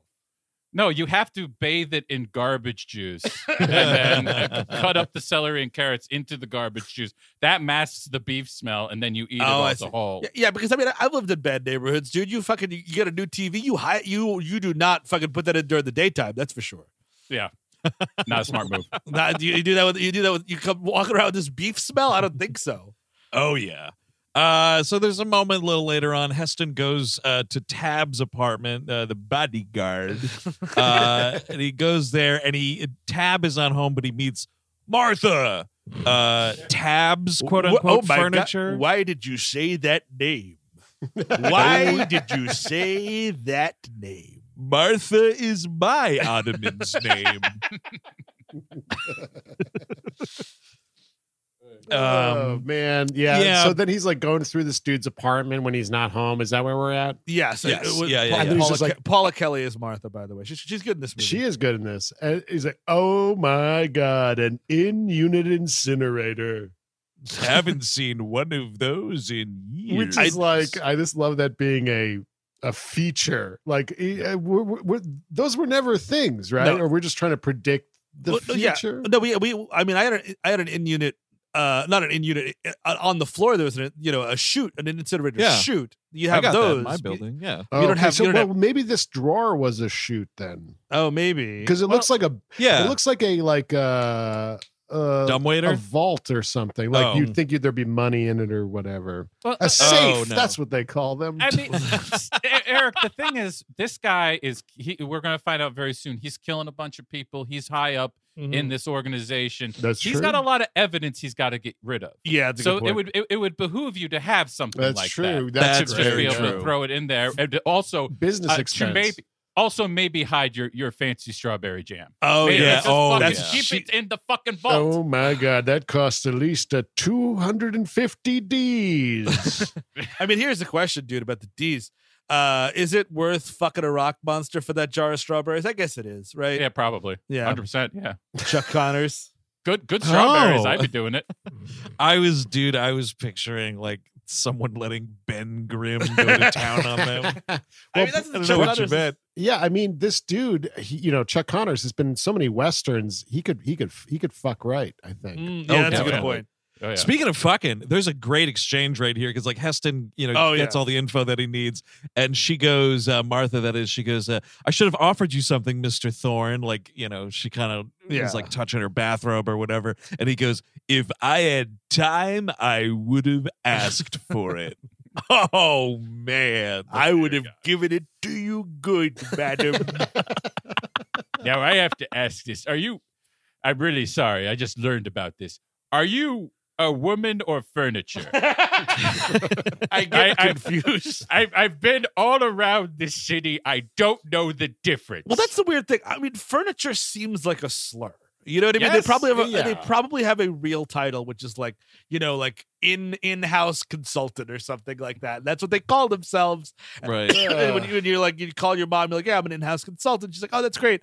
Like, look at that fucking furniture. And it's like, dude, I think relax also, with that. Like in the 1970s, we're so misogynistic anyway. We're like, well, one day these objects that are women will just be objects, of course. Mm-hmm. It's an incredible moment, like towards the end of the film. It's the last time that Cheryl sees him. And he's like, all right, well, talk to you later, furniture. And she's like, please don't call me that. Exactly. I don't like when you call me that. And it's crazy because he's like, all right. Because he goes You back. convinced me. He goes back, and this is when he starts up with her. Like, this is the party scene. She got all of her other female friends there. And this dude, I think Heston comes in, and he's just like, it's kind of the greatest part is he picks up a cigarette, and he goes, oh my God, a cigarette. Oh, I can see. If I had the money, and it's like a 70s joke. It's like a joke for a 70s audience. He smokes the cigarette and he goes, if I had the money, I'd smoke 2 or 3 of those a day. And everyone in the 70s is smacking their knee because you're smoking 40 a day. You're smoking packs, 2 to 3 packs a day. Exactly. It's an awesome, awesome moment, though. Like Charlton Heston walking into this party, like, because he takes the cigarette, he steals a drink from another woman. The whole time he's like pseudo schmoozing here, there is some grade A porno music on the score, for sure. like some hardcore 1970s fuck flick orchestration. I love it. By the way, just real quick, that we find out by now that that Santini, that damn Italian governor, is involved in this conspiracy, and he forces G. Robinson there to lick his spoon that he stole from. Oh yeah. Well, I doesn't force him. He's like, it's a nice treat for you, dude. It's just Saul. like, here's But it's in his spoon, pocket. my pocket spoon. That I mean, you might as well just lick his jeans at that point. That's my beef with it. Is like he didn't find some Saran wrap. Yeah. And put that over the spoon. He just puts it in like the breast pocket of his jacket. Like, you're getting jam in that jacket pocket, man. I don't care who you are. Oh, Saul, you're like a father to me. Here, lick some jelly out of my jacket pocket. I want to treat you so well, Saul. I've got loose jelly in my pocket. I mean, I know you want your surrogate father to eat your strawberry or whatever, but just enjoy it yourself and move about your day. And you can tell him later. It was really good, dude. Would you like some of this jelly and lint? It's very good together. Look, Saul, it's your favorite jacket jelly. You could pick the Kleenex off of it. But so like he takes Cheryl into another room. He's questioning her some more, and then they get down to fucking. They just get down to fucking. Oh yeah, of course. Mm-hmm. I love you catch this fucking huge fuzzy egg chair that Charlton Heston's sitting in while this woman's taking her clothes off. Fuck, I for like, and I wouldn't do this because like used furniture in general, definitely not. And where you'd have to go to get this, definitely not. But for a split second, I was like, I wonder if they got those cool fuzzy egg chairs on eBay. They also have a David Cronenberg shower chamber, dude. They end up fucking in it, and because he's seduced by hot showers and stuff, and he hasn't had like a real bath in forever. So I guess Edward G. Robinson's just like sponge bathing him or something. This is definitely the one where I would have been. I don't need necessarily all the other stuff he's stealing. The hot shower would get me to definitely hang out in a corpse's bedroom. Oh, big time. Oh yeah, of course. I do that this now. one would do it. If you want to talk about from my cold dead hands, that's me out of this apartment. Honestly, it's like, I'm going to just do this. I'm going to squat here until a SWAT team removes me. Tenants' rights. Exactly. There's hot shower, air conditioning, a pretty attractive lady, video games. This is my last stand. This is it. Because here's the thing. Like, you live it up as much as you can, right? And it's like, come and fucking take it, right? Yeah. And then the worst thing that happens to you after, days, maybe a couple weeks of, jam, video games, ladies, booze, right? You just go to that fucking sweet, sweet suicide machine. I mean, it's fucking true. It's true. It's kind of awesome. And you're not going to, like, how long do you want to live, Charlton Heston? This is the way. I'm looking for the last week of my life. And this looks like a good one. So like as they're getting ready to get down to fucking and everything, Cheryl's telling him about, like remembering all these people that Simonson had dropped by the apartment, including Santini. So you start figuring out that, he was up to some sticky shit here. And she says stuff like, oh, Simonson was going to church a bunch right before he died. She goes, this is one of the funniest. Heston had me going with this. She goes, speaking of Joseph Cotton, I saw him cry more than once. And Charlton Heston just goes, yeah, old people do that. Best fucking line of the fucking movie. Oh my God. Yeah, old people do that. I got a weepy old man in my house right now licking jelly. I bet you he's crying right now. Have you seen all those people outside the suicide machines? I mean, they're weeping their eyes out. I don't know what the fuck their problem is. This is when Charles comes in and starts smacking all the other furniture. Yes. Yeah. And he has to I called them here for questioning. And you know what? Fuck you, Charlton Heston. Like, start beating this guy up. Start roughing him up a little bit. Throw this dude down a flight of stairs. That'd be cool. All he does is yell, get the hell out of here at one point. He keeps calling him Charlie. It's sort of something. But yeah, and he's like, oh, because they don't get down to fucking right here. They start making out, and then there's all the disturbance or whatever, and then he's like, well, I got to go. And she convinces him to stay here with the promise of a hot shower, and then she's like, and I'll rub you down afterwards. And he's like, oh, great. Crank the air conditioner. Dude. Blasting this AC and fucking after a hot shower. Here's the thing with the shower scene, by the way. It's like a weird... They're in a scented candle. They're inside of a scented basically. candle. Yeah. And you could smell it from here. I could have swore, dude, for a split second before they cut away, you see some Heston ding dong. Really? I thought there was just a quick snippet of something there. My wife called it out. She was like, oh yeah. She's like, yeah, I saw that. Charlton Heston penis. What is this? My search history? It's about to be. Ooh, this is so much better than that rotten Planet of the Apes. I'll tell you that much. There was a sexy lady in that movie. That's true. I'll type in green penis to try to get the exact movie. Oh, that prude Burt Reynolds. She covered his shit up.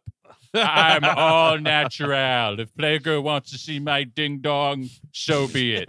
Not seeing anything here on the Google image search, which is a big problem. Maybe, you know what? I'm going to take out green. Let's go penis. Just Charlton Heston penis. Why don't you look at my AK-47, baby? Because I'm a fucking piece of shit gun nut. God damn it. I'm not seeing it here either. All right. I'll just have to go back to HBO Max. Yeah, you got Safe Search on, dude? Let me double check. Oh my God. No, I don't. I don't. Damn it. I don't think so. Well, let me try to search for something even more salacious, and then maybe that'll prove if it's on or not. Eric, it's right at the end of fucking Bowling for Columbine. Just get a file and snap it. Mr. Heston, could you put your pants on, please? Okay, Mr. Heston, please put your pants back on. I was able to get regular pornography on Google image search, so that means it was off. Okay, got it. Oh, that's a bummer. So anyway, he does not spend the night, but so he's stumbling home all cum drunk and whatnot, and this was another really sort of with the stair people.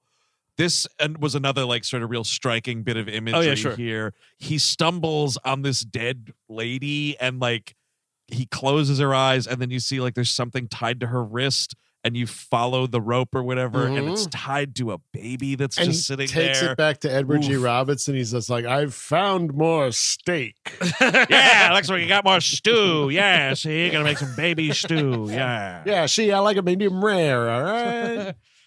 We haven't had a baby in weeks, Saul. Ooh, veal.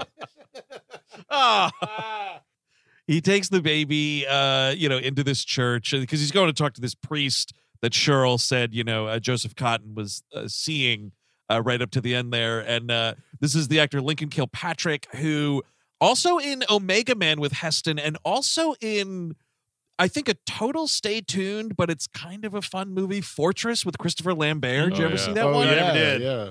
Oh, it's like him breaking out of a super prison. Oh, it's kind of great. Is that Albert Pune? Stuart Gordon. Stuart Gordon. Yes. the Great Street. Yeah, that's right. Like that. Mm-hmm. Yeah, no, it's a totally fun movie. So this is this priest character, and he is trying to like interrogate this guy to figure out like what the heck Joseph Cotton, a rich man, was doing coming down to this like church / makeshift shelter for people or whatever. Doesn't get a lot of information like right away. He's like, it's kind of funny because the guy's like, can you come back later? I'm super tired right now. Yeah. I thought he was high. And like that kind of would make sense if you were in this world. It's not the best performance either. I don't know what's going on with this performance, but you're totally onto something there, Chris, because I thought like the character was supposed to be messed up on something. Yeah, also. And that would make sense. Like if religion has rotted away now because of all this stuff, like it would make sense that he becomes a drug addict. I think it's a combo of he's tired and he knows the truth of Soylent Green, and it's like eating him up inside. Yeah, he's like distraught. Oh, That's yeah. true. And again, it's just not the greatest performance, so No, but I gotta say, him finding the kid outside, that's a good scene. But I also need to see a scene of these corpse collectors who are roaming the street and bringing all this meat back to the fucking plant to put in the. If there's just these mothers dying on the fucking staircases everywhere, you need a fucking battalion to fucking go through the city. A great job to get. I would sign up instantly for corpse grabber. Oh yeah. Well, I think probably part pays of well. that. It's one of those things that it's a dirty job, pay well kind of a deal. Yeah. Yep. yeah. Totally. Pension, the whole thing. I forgot. We got rid of pensions, and now it's all 401ks, and by that I mean you have to live in a younger man's apartment and read to him. I mean, you literally have to make $401,000 a year. I'm not like one of those wealthy body collectors. You hear they could buy 3 apartments and all the furniture they like. See, and also I remember what I was going to say about the body collectors, like. Because there is a mandated curfew, I feel like that's the time when the body collectors are out there. So like you could totally have like, empty streets, just film a shot of like the garbage truck driving down the street. There's like corpses, people are just dropping dead all the time between heat and whatever else. It would be so easy to film since they have the garbage trucks of the bodies at the end of the movie as well. You can pepper it in a little bit earlier. Gives you some atmosphere. Well, that's what this movie. That's what this movie is sorely lacking, and I think that's. I mean, when I was, my wife didn't watch it with me, but like we were talking about it afterwards, and she said exactly what I think about this movie, which is there's a reason people talk about this movie but don't really watch it, and that's kind. You know what I mean? Like the ideas are all there, and it's just missing that like great. Cinema act. It's not a cinematic movie. No, exactly. It's not beautiful, really at all. But also, I mean, it's interesting to your point about atmosphere, though, Steve, because I'm thinking about like, it's kind of funny because I jumped from, my brain inaccurately went to the wrong Matheson adaptation. Because the Vincent Price Last Man on Earth has some good atmosphere in it, but as I say that though, Omega Man also has some decent atmospare going on. I think it's better because it's more open. We're doing like outdoor filming. You're going and doing shit. This is all true. just soundstage. And again, with Omega Man, you have the benefit of him essentially being the only person there, the only human. There's a couple other ones, but it's mostly zombies and him. So he goes to his boss and is like, "Hey, man, this is the part when this boss tells him that he has to close the case. He doesn't want to close the case." Oh, right. And, basically that's kind of the next action of the movie as you realize is A, he's being followed, and B, like there's a big cover up. You don't really see what you don't, the governor never like comes back. He's like in one scene, kind of, sort of, you know what I mean? There's one scene. It's with the fucking other guy. The sunglasses dude. Yeah, there's the tab whatever character, and then there's sunglasses guy, and I feel like that's just one character. But I think sunglasses guy is the boss of the bodyguard. Maybe I think he was like the tail that then like it keeps informing the company of what's going on, and I guess the bodyguard is just muscle for the company. Sunglasses guy is in charge. Is like essentially the guy who pays all of the assassins because he's the one who gives the special crowbar at the beginning. To the guy who kills Joseph Cotton. Yes, the guy with the special crowbar is the guy who's shooting the people in the crowd later. Yes, yeah. But sunglasses guy here is seen informing Santini that Charlton Heston refuses to close the case. Brock Peters is like, close this case. We want to get on with our lives, blah, blah, blah. And he's like, I don't fucking think so. So then, like, yeah, the mayor or the governor or whatever, like, gets word. Also, Santini, I was like, is this guy like a part-time magician, maybe? The great Santini. Yeah. That's what I kept on thinking about the great Santini. I'm like, this isn't Robert Duvall.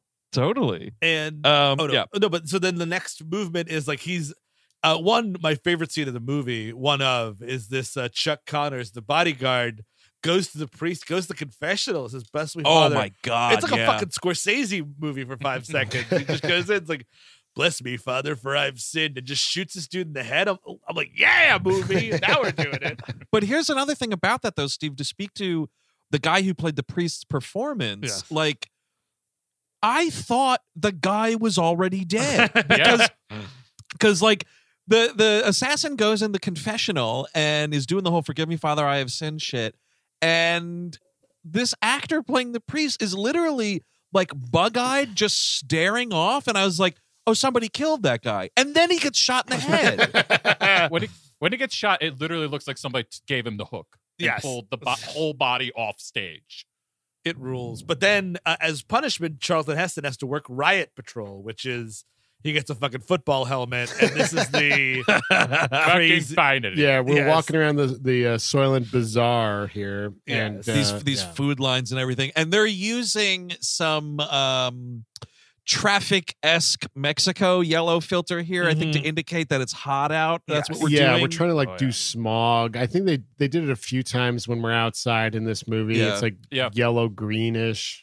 Other oddly prescient thing here, man. We're walking through this bazaar, and of course there are some, but not all, people wearing masks. Yep. Oh boy.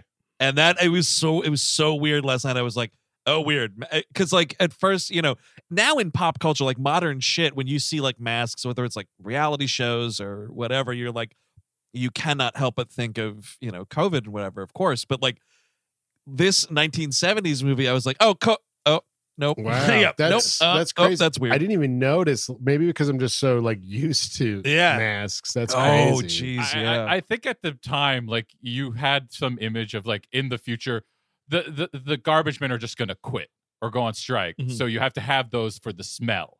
You never, I think, really consider that this was going to actually kill you. Right. Got it. I think it was a smell or just whatever. Yeah, I mean, maybe they were being smart enough, like the 1918. There were masks back then. That's true. This is where that old lady's like, they only gave me $0.25 kilo. They only gave me $0.25. And then, much like American policing today, these dudes immediately start roughing her up.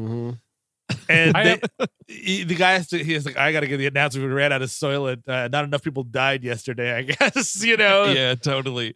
It's just the dude who's like, today is Tuesday. And then like, it's just this total market because the Soylent Green ran out or whatever. And this is where you see, again, another wild fucking piece of imagery here, man. But like these garbage trucks with the plows, the scoops, picking these people up and these people catchers and dumping them. Oh my! And listen, every single one of these stunt people, awesome stuff here. These guys, wait until they're getting to the tippy top of this thing and then jumping off and falling off. And folks Practical at home, shit, man. That is the poster of the movie because that is how. That's a great stunt and it's a great image because it's pretty wild to actually film this. The trucks look a little bit more imposing in the poster. Sure. They're painted red on the poster. Playmobil on there, yeah. And the guy, what do you call it there? The assassin from the beginning has now been obviously charted to kill Heston. He tries, and he starts taking shots, and he like kills a couple of people accidentally, and they're like, "Oh God, thank you so much. Oh, thank you. Yeah. Oh, you shot me in the head. Thank you so much." Some woman Bye. gets shot in the head, it's a great visual. It is a what? Because it's like this woman is standing right in front of Charlton Heston, and like, Mr. Assassin dude here fires this gun, and like this lady's fucking head explodes, and I was like, holy shit! Like, because she gets shot like right in the temple, and I was like, I was not prepared for this movie to have that kind of violence in it. Yes, I guess because it is so just like slow paced and whatever that I was like, man, her fucking head blew right off. The best kill's coming up, man. It's a good one. This guy, because like he shoots Heston in the leg, which hobbles him, and you're like, "Uh-oh, here it comes. Is this the end of Charlton Heston?" Oh no, it's not. One of those fucking plows just like lands on this dude. It's incredible. We get a little pool of blood. So he's done. Oh my God. I really do love it. Beautiful. Beautiful work for everybody. But that's then doesn't he go back to Chuck Connor's apartment right here? He goes back and visits his furniture, the furniture lady, and she mentions how he can't see the police doctor because it might relieve him of duty. And there's 20 million people want my job. That's what I say every day, man. Fucking try it, dude. Try and do this shit. Yeah. Why don't you do it on your podcast? Huh?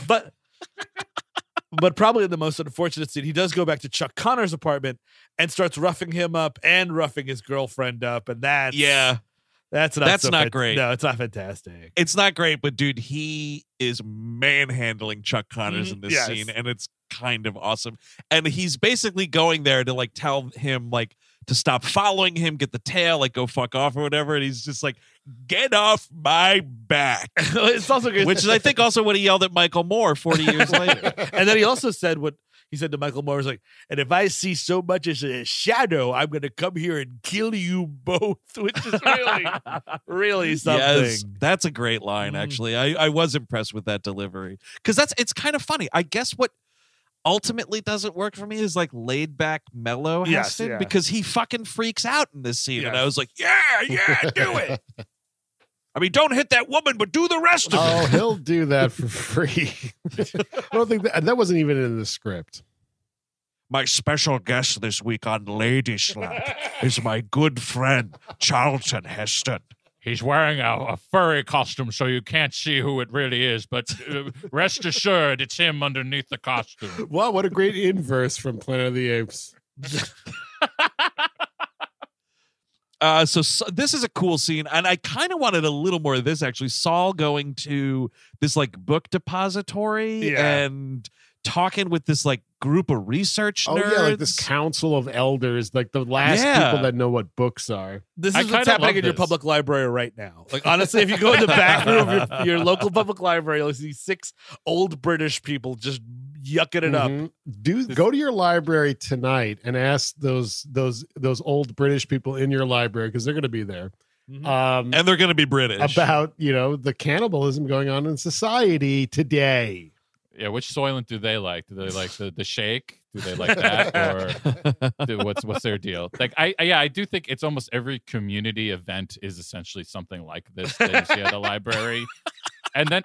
But honestly, this is kind of what I like. This is like one of my favorite scenes, because like this is almost like Brazil-like, that you have the one little fucking room where you can still like know things. Yeah, in the entire world. Good call on Brazil. Yeah, there's some similarities here. Steve, you know what it reminded me of, though? What's that? The Scooby Gang just doing some research on Buffy in the library. Get Giles in there, a much older Giles, I guess. But yeah, so basically, like, he goes there with these 2 Soylent oceanographic reports that Heston gave him, and asks these people to like read it and figure out like, what the information means or whatever. And I just love that, like, they cut back to Edward G. Robinson, and like it's this fascinating thing where the woman, like the leader of this group or whatever, starts talking, and then is it a music swell or there's noise or something, and it blocks out the audio and you can't hear what she's telling him. And Edward G. Robinson like comes out the other side of that audio break, and he's just like, it's horrible. Like, he gives such a great reaction here. This is a good filmmaking piece of the movie, like using the audio in that way and so on. Because it's a good way to be coy. Like, you are being coy, but you want this character to know. So how do you do that? Right. You do it that way. He gives a great performance in this movie all around. Yeah. And then this would not be my last straw, where he's like, that's it, suicide time. I would have been much earlier than this. Oh, sure. He writes a note to him, I'm going home, which he knows what that means. Right. Thorn, I'm going home, see. I think with the, in the Council of Elders or something, like when he finds out the truth or whatever, he says like good God, and someone says like, well, where would we find him? And G. Robinson says like, I imagine he's at home. So yes, there it is. Yeah. Well, I mean, that would be like, why it doesn't make sense to me is like you hear for the first time what's happening here. What's happening to people who die in this world, and you're like, well, I got to get on that. Yes, exactly. So I'm gonna go directly from here to the suicide factory, and I'm going to watch a nature footage until I pass away. Hey, Nabisco, can you turn me into like a cracker or something? A Nilla wafer. See, so that's interesting, right? Like if you find out what's going on, and then you're like, nobody's making a meal out of me. See, right? So then I think your choices are like. Because the ocean has not yet dried up in this world, so you could go drown yourself out there. Maybe no one finds you. Self-immolation maybe also an option here. Awesome. Make sure the corpse is either permanently missing or destroyed, so you can't be turned into people food. Here's the thing, Andrew. Though that room is air conditioned, and that you cannot undersell how that air conditioning, because he gets. It's just, you know what I mean? Like, that's all that's what I again, so it would have been you're much saying, earlier. Steve, you would not want to die with a flop sweat on? No, absolutely. Yeah, exactly. On the back of my neck. No, thank you. Steve would like Dick Van Patten to slowly escort him to the suicide room. Absolutely. Once August hits, get me to that suicide room. The ocean makes sense. Like drowning yourself, that all makes sense. I don't know about self-immolation, though. Because we all know there's people out there who really like their Soylent burnt. That's a good point. So then you don't know. I mean, I'm talking. Yeah. No, like you find a fucking crematorium cabin and really do it. You know what I mean? Okay. Far away from other people. I thought you were talking about Buddhist monk type. You got to get people to like Freddy Krueger you. You Freddy Krueger me, and then there's got to be like a buddy system. Crisscross. Oh, we both pull a rope at the same time. Maybe we just all burn to death in this barn tonight. So he goes, I mean, and this is really, you get there, you sign your thing away. My question is, do you have to pay for this or no? Like, I guess it's free. Oh, it's the United States of America, dude. Someone's getting charged for it. What's your next of kin? Your insurance company. Yeah, Charles Nestor comes back. A bill for 600 Ds. Oh no, that's selfish. That's why he runs to try to save him, because he's like, we can't afford this. Of course. I'll spring for the classical music, I guess. You selfish piece of shit. Oh yeah. Oh my God, he went for the full package. The 360-degree monitors. God, damn it! Shit, the woodland animals too. That's so expensive. And he gets his orange and he gets his light classical music. It's honestly, it's a beautiful little moment. It is. And let me ask you about the system though for a second, please, because one of the things that I love is like, I guess the movie, it turns out for me anyway, did a good job of making it feel like disgusting and hot and whatever the whole time. Yeah, for sure. Because the moment where he approaches the building, which kind of looks like the Barclays Center, a little bit. And he goes in the front door, and the woman opens the door, and he feels the air conditioning. And it was a cool moment where I was like, ooh, like I kind of feel the air conditioning. Like, good job with the sound effects and whatever. Right. And the woman like welcomes him in. Could you kind of game the system, you think? And you're like sitting there kind of like you're taking a long time to order at Burger King and like just soaking up the AC, and then you're like, I changed my mind.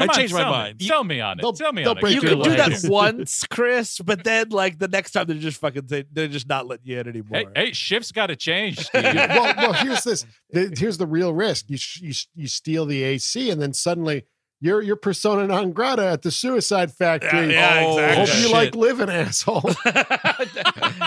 I do not, my friend. So I think it probably, you know what the thing is it's probably once you walk in, and if you just want the normal experience, it probably is free. But if you go and buy an IMAX ticket like Edward G. Robinson did, yes, then it's going to cost you. And that's going to be a lot of money. And what is this, a rumble seat? What is even that? 4DX, my God. 4DX death. I can smell that bird.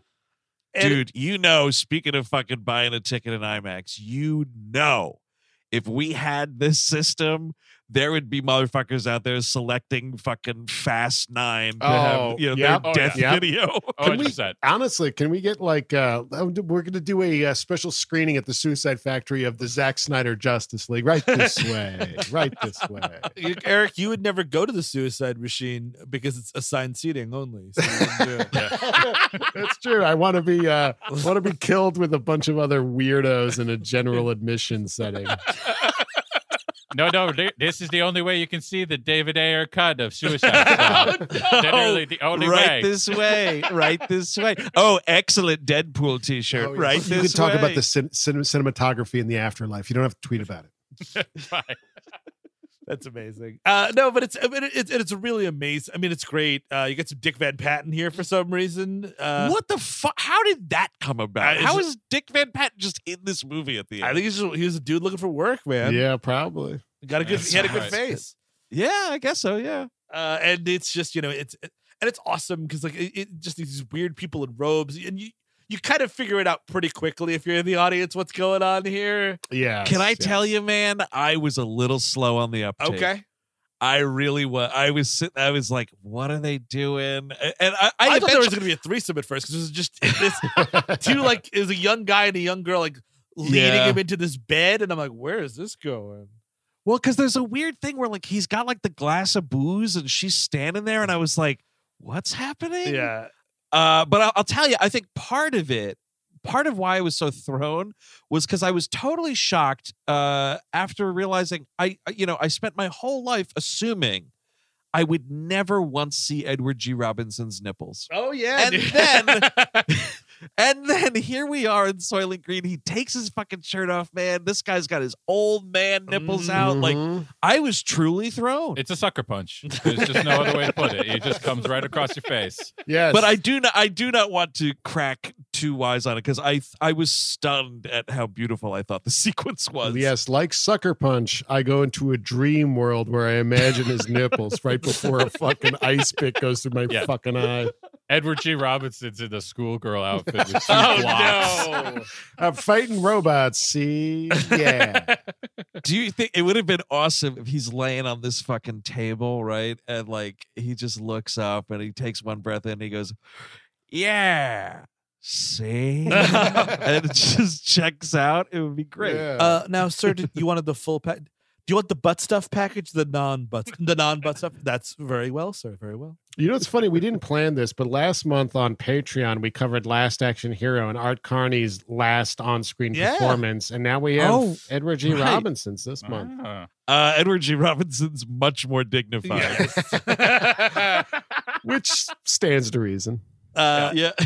And it's just he goes to this room, it's in this white bed, everybody leaves him alone, this music starts playing, and you just sort of this beautiful imagery, and it's just kind of he's just living it, man. Yeah. And this was a moment I thought was so touching and kind of stunned that Charlton Heston agreed to say that he loved another man on camera, because Robinson's checking out and he's just I love you, boy, or whatever, and Heston says it back. It's a beautiful moment. It really is. And he gets there too. He's crying. He's like, I love you. Oh, too, totally. Sean. Yeah, it's the best scene in the movie, probably by a million. Yeah. And what's wild too is you get the sense that there's during these procedures or whatever, they close that window, and the fact that it because Heston fucking roughs up the attendant there, and makes him open the window, and then so Saul is saying to him can you see it? Can you see what I'm seeing? As I'm seeing my last images, and he's like, oh yes, I can see it. And it's just holy fuck, dude, I'm watching a movie about people tiles. Well, also that's exactly. Oh, first of all, you said roughed up the attendant. No, he manhandles Dick Van fucking Patten. Dude, he's throwing him up against the wall. Open that window, you fat fuck. I will crack you open like a Cadbury egg. Let me see, my friend. I'm watching the show for free. Also, who the fuck is Princess Vespa? What are you talking about? By the way, I just peeped his IMDb, and he was the same year he was in Westworld as a banker. So he was making the rounds in low-level Hollywood in the early 70s. That's how you do it, dude. Listen, you bald weirdo, open that door. But so they don't really, maybe they do in the book or whatever, but they don't explain what happens to you. No. Well, right? He just sort of dies. Yeah, you don't know if it's a gas or if it was that drink he took or whatever, but it seems pretty nice, honestly. You just kind of go to sleep. And I do love that it's set up perfectly, wherein they just roll this dude. They don't have to open a door. There's just a little thing, and it's just like on to the next one, man. I love it. You get pushed under a stage, like extra seating that they didn't need, you know? They kind of cut it like it's a mouse trap thing. Like I kind of want the music from the beginning of Pee-wee's Big Adventure, like as it's like rolling down the different parts to get into the bath of salt or whatever it lands in at the end. It would be awesome if they push this fucking bed through that wall and then it like bumps into a thing and tilts and the body shoots out and it's going down like a huge slide system or something and you're playing that music. Oh, it'd be great. The gears start going. Oh yeah, that'd be fantastic. A big like cavernous thing like an Addams Family, like their basement. That shit. It rules. And then like I think one of the things he says, like, you have to prove it to them. You have to prove it to them. So he's like, I will. So he kind of follows him. He jumps on this truck. I mean, everyone can see this old fuck jump on this truck, right? Dude, like, what are we fucking doing here, man? Like, how is the guy driving the truck 8 feet behind this one not like, there's some lanky, like 6 foot old dude just jumped on the top of that garbage truck. Everybody saw that, right? It's like only 7 o'clock, really, you know? I like that whole sequence because it reminded me a little bit like Indiana Jones when he's like following that submarine, and it's just like, well, they should be able to see him, but they don't. It's fine. Does anybody else smell that? It smells like rich man's balls. Does anybody smell? What was that? Smelled like the balls of Joseph Cotton that we burned last week. Definitely cotton balls in the air. So he gets in, and this is when he just kind of goes to the factory, and like, it's just like dead people on a fucking treadmill until they go into a vat of jelly. A real needs more dog kind of a scenario. What was that, red tick ale or something? Needs more dead people. And then like him putting it together is a good little reaction because he goes up to like the next level and you just see a conveyor belt of these green chips and he's like, oh fuck. One of them's wearing Saul's hat and he's like, oh no. So when I told my old coach that I'd eat him alive, I was being literal. Like, that's the thing that you don't have here, man. Like, I would start throwing up immediately. Oh yeah. Like, he's just kind of like, ew, gross, and like gets on with it. But like, you need a moment to be like, who have I eaten? Whose soul have I possibly consumed? Lots of your family. Definitely a lot of your family is going into your diet. Yeah, now. like, were my loved ones fed back to me? But also your coworkers. Shitting them out, you know? Like, but is that a problem? Maybe that is what we were meant to eat. Hear me out. I mean, here's the thing. If they were killing people on purpose, right, that's not so nice. Actually, just repurposing the dead in this hell world, again, not my top 10 of problems that I would try and solve. I mean, we really recycle water. It's true. I mean, here's the thing, though. It's nefarious because it's like kept a secret. Do you think you could get a starving, heat-addled public on board with this? I think so. Like, look, folks, we got to do what we got to do here, all right? We got to start eating each other. Well, I not to make a Bill Maher joke here, but you would at least get the Republicans on. Chris Gavin Thanks for that Bill Maher warning. Chris Gavin says new rules. Here comes a joke. God damn it. Oh my God, Bill Maher. By the way, I tried to watch one of his Club Random. He's got that's his new like video podcast. By the way, I didn't watch it yet, but William Shatner was on it, who was always said he would never do a podcast. What a lying sack of shit.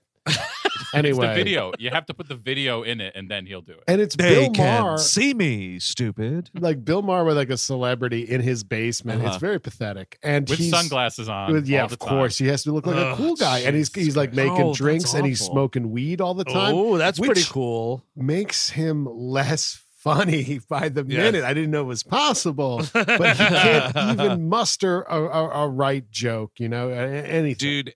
There was, I think, because maybe people were making fun of that, someone posted a clip on Twitter. Did you guys see that thing? I think it was from Bill Maher's show that he had on ABC way back, Politically Incorrect. Yes. where it's him talking with a bunch of professional wrestlers, and Roddy Piper fucking takes him to task. Really? Oh man! Holy shit!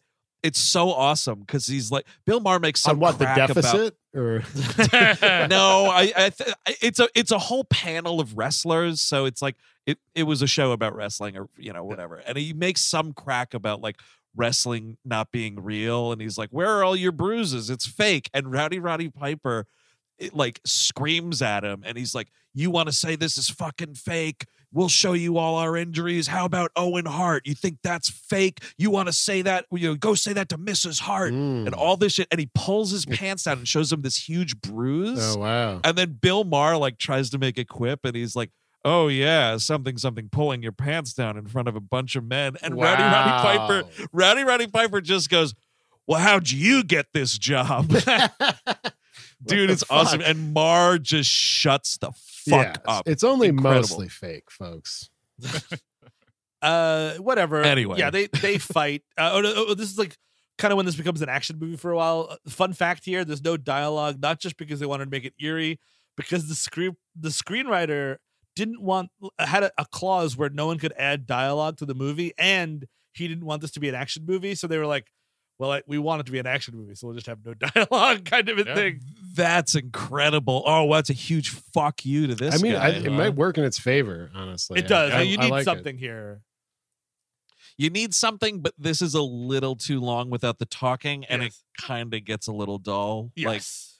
Like it's fine. I think it is effective enough, but I was like, this is going on a little long. Somebody fucking say something. Meanwhile, Cheryl has met her new the new tenant in the building, dude. and this is an uncomfortable scene with this. He's coming right out of Eli Roth's hostel. Holy crap. Yeah. It's like Thankfully, fat it's bald short. dude. Yes, Yeah. and he's like, once a week we might require some fun. Are you fun? It's like, Yeah, Oh. me and my friends like to have parties. You're fun, right? You're fun. It's disturbing for sure. it is. And it's supposed to be, and it is. It's effective, and then Yeah.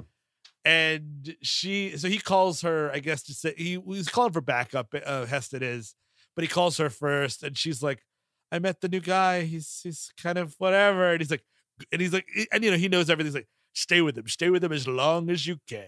Yeah, live. totally. I need you to live. I need you also to be living in like this rich guy's place, so you don't have to be eating Soylent That's a really Green, good because point.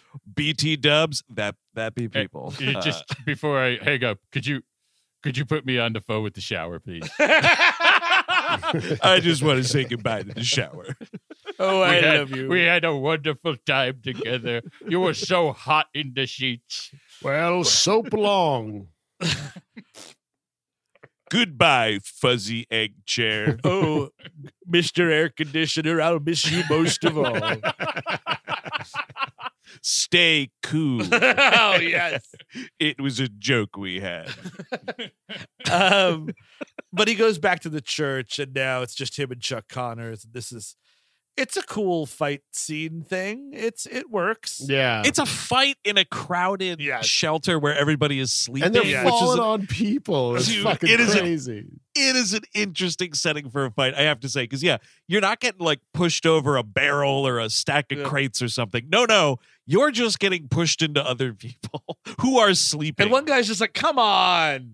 oh, it's happening again. Oh, someone's fighting again. Ah, come on. I have to get up to kill myself at 5 a.m. Oh my God. Yeah, it's a decent fight. And for the most part, actually, Heston getting his ass kicked. Oh, yeah. Chuck Connors is like fucking Tab- 12 feet tall.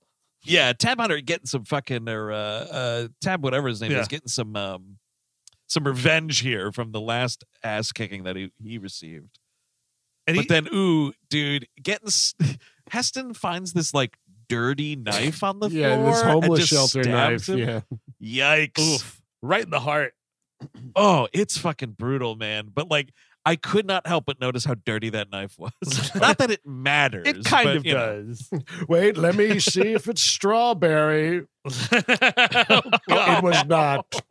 That's the way, actually, that's how you would get them back finally, is you put all the diseases ever made on one knife and stab somebody with it and then put them in the meat grinder or the salt bath or whatever they're doing. And that everybody dies from eating the Soylent. Got it. Oh, There yeah, you go. It's a nice little solve there. And before he is murdered, Tab does get a shot off here. He gets Heston right through the fucking back. Oh, dude. yeah. Like the like side of his back goes right through him. Ooh. So Heston's kind of like down for the count. Brock Peters gets here with like some other cops, and Heston's pretty much out of it. This is the sort of the famous oceans dying, plankton's dying. It's people. Soylent Green is made out of people. Oh man, and great delivery. It's kind of a cool abrupt ending too, especially with some of the more. It's not. I mean, this movie isn't arguing for socialism. It kind of, sort of, maybe is, but not really. But the big red hand at the end, guys. You know what I mean? Like, rise up, baby. Absolutely. We've got to stop them somehow. Next thing, they'll be breeding us for cattle. All I can say is thank goodness we didn't have that socialized medicine, or else it would have been real bad.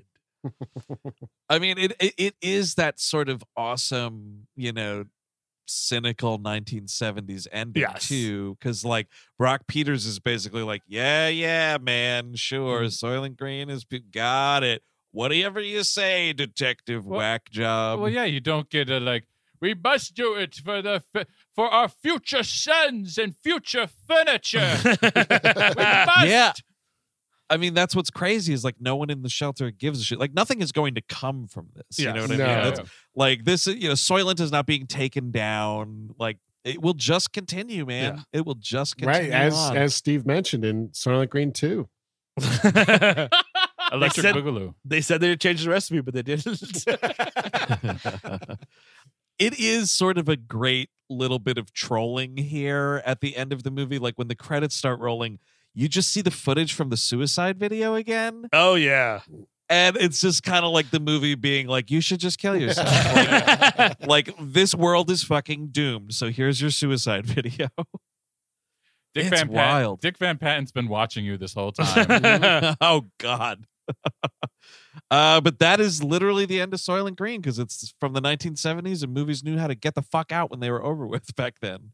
We'll go around the horn here. Heston heads. Steve Sadak, final thoughts? Yeah, it's a recommend for sure. It's I think there's a couple movies on specifically this month that like aren't exactly WHM, like are just like they're like good enough movies that just have something missing from being like a WLM, and I think that's where this sort of is. You know what I mean? Yeah. And like there's a lot in this one specifically. There's a lot missing, but I think Heston is engaging here. It's a pretty cool concept. It's incredibly prescient. It's a good watch, honestly. So it's a recommend for me. Eric Siska. Recommend from me as well. It's not that far off, folks. They almost got 2022 right. I just love these like janky 70s sci-fi movies, and I do like the cynical nature of them. So, obviously it's not quite all together, but it's still a pretty good watch. So I'd say check it out. Oh yeah, Chris Cabin. Oh yeah, I'd recommend it. I think it's more plot and premise than it needs to be. I think you could get a few nighttime shots of Charlton Heston just wandering alone in these streets and get a lot of what you want. What's missing from this movie, which is like a sense of atmosphere. Right. And of course, right, the writing can't be as ambitious because money, hand thing means money. But, I think this is pretty convincing. I think Edward G. Robinson sells a lot of this. And if you didn't have a guy like him in that role, might not work the same.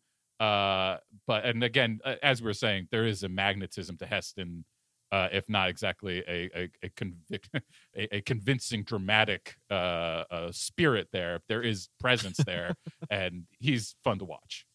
So yeah, I'm not going to cover any new territory here. It's a recommend for me. Also, I think it's a thing like if you haven't seen this movie but you're totally aware of the twist of it all, like it makes for it to be like kind of a sloggish watch because it really doesn't ramp up until those last 30-ish minutes or so. So like you spend an hour like, where is this movie going? And like I said, Heston, I guess I just kind of don't get it, but he's like laid back here. I don't know. The seller of it all for me is fucking Edward G. Robinson, man. I was totally floored by him. And if you're unfamiliar with his shit, Double Indemnity, Key Largo, The Stranger. He is also in 10 Commandments for a hot second. See those movies. Yeah, totally. See them. Yeah. The whole town's talking. There's 2 of them. Yeah. Oh, right. So, I don't know. Yeah, it's a recommend. You could do much worse. So that's going to do it for our discussion on Richard Fleischer's Soylent Green, folks. If you want more We Hate Movies, check out WHMpodcast.com, or, of course, head over to patreon.com/We Hate Movies. We got a lot of bonus content up there this month, including a We Love Movies on Collateral. Which month is this in? Yeah, Jesus. Collateral. Michael Mann's Collateral, of course. That was a good ass episode. What do we got on the AD, Steve? We will have an episode of Chippendale's Rescue Rangers to coincide with that John Mulaney movie that's coming out. Is that a movie or a TV show? I think it's a movie. That's probably for the best. And Eric, what's going on over on the Gleep Glossary? Gleep Glossary might be a short episode, might be a climatic episode. Is that a word? Yeah. Anyway, climactic. You want climactic? Yeah, it's when you put beer and clam juice together, which is sort of how you make George Binks, the father of Jar Jar Binks, who has an explosive ending. It might be a very short episode, but hey, that's the Gleep Glossary for you. We talk about Star Wars characters, and we will be talking about George Binks, the father of Jar Jar. Oh, Georgie. And, of course, new episodes of The Nexus and Melrose 2.0 as well this month. Now, on this very feed, Steve, the show will continue next Tuesday. What do we got coming up? A couple of weeks ago, we were talking a lot about Prodigy, and that makes sense because next week it's Firestarter. It's the Firestarter. The 1984 movie, and I understand there's a remake coming out, right? Efron, the Zac Efron starring one. The Everybody Passed remake. I'm going to give it a shot, man, because I will say I like Zac Efron. There you go. Yeah. But I think he has a lot of charisma. I like that guy he played in that one movie. There you go.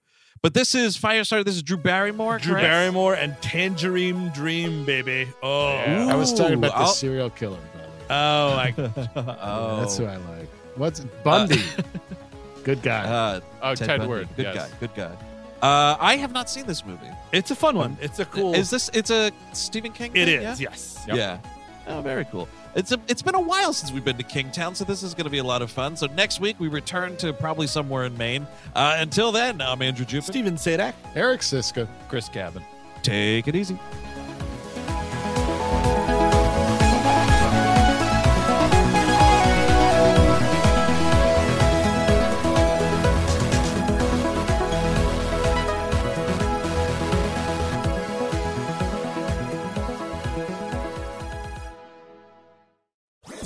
That was a HeadGum podcast.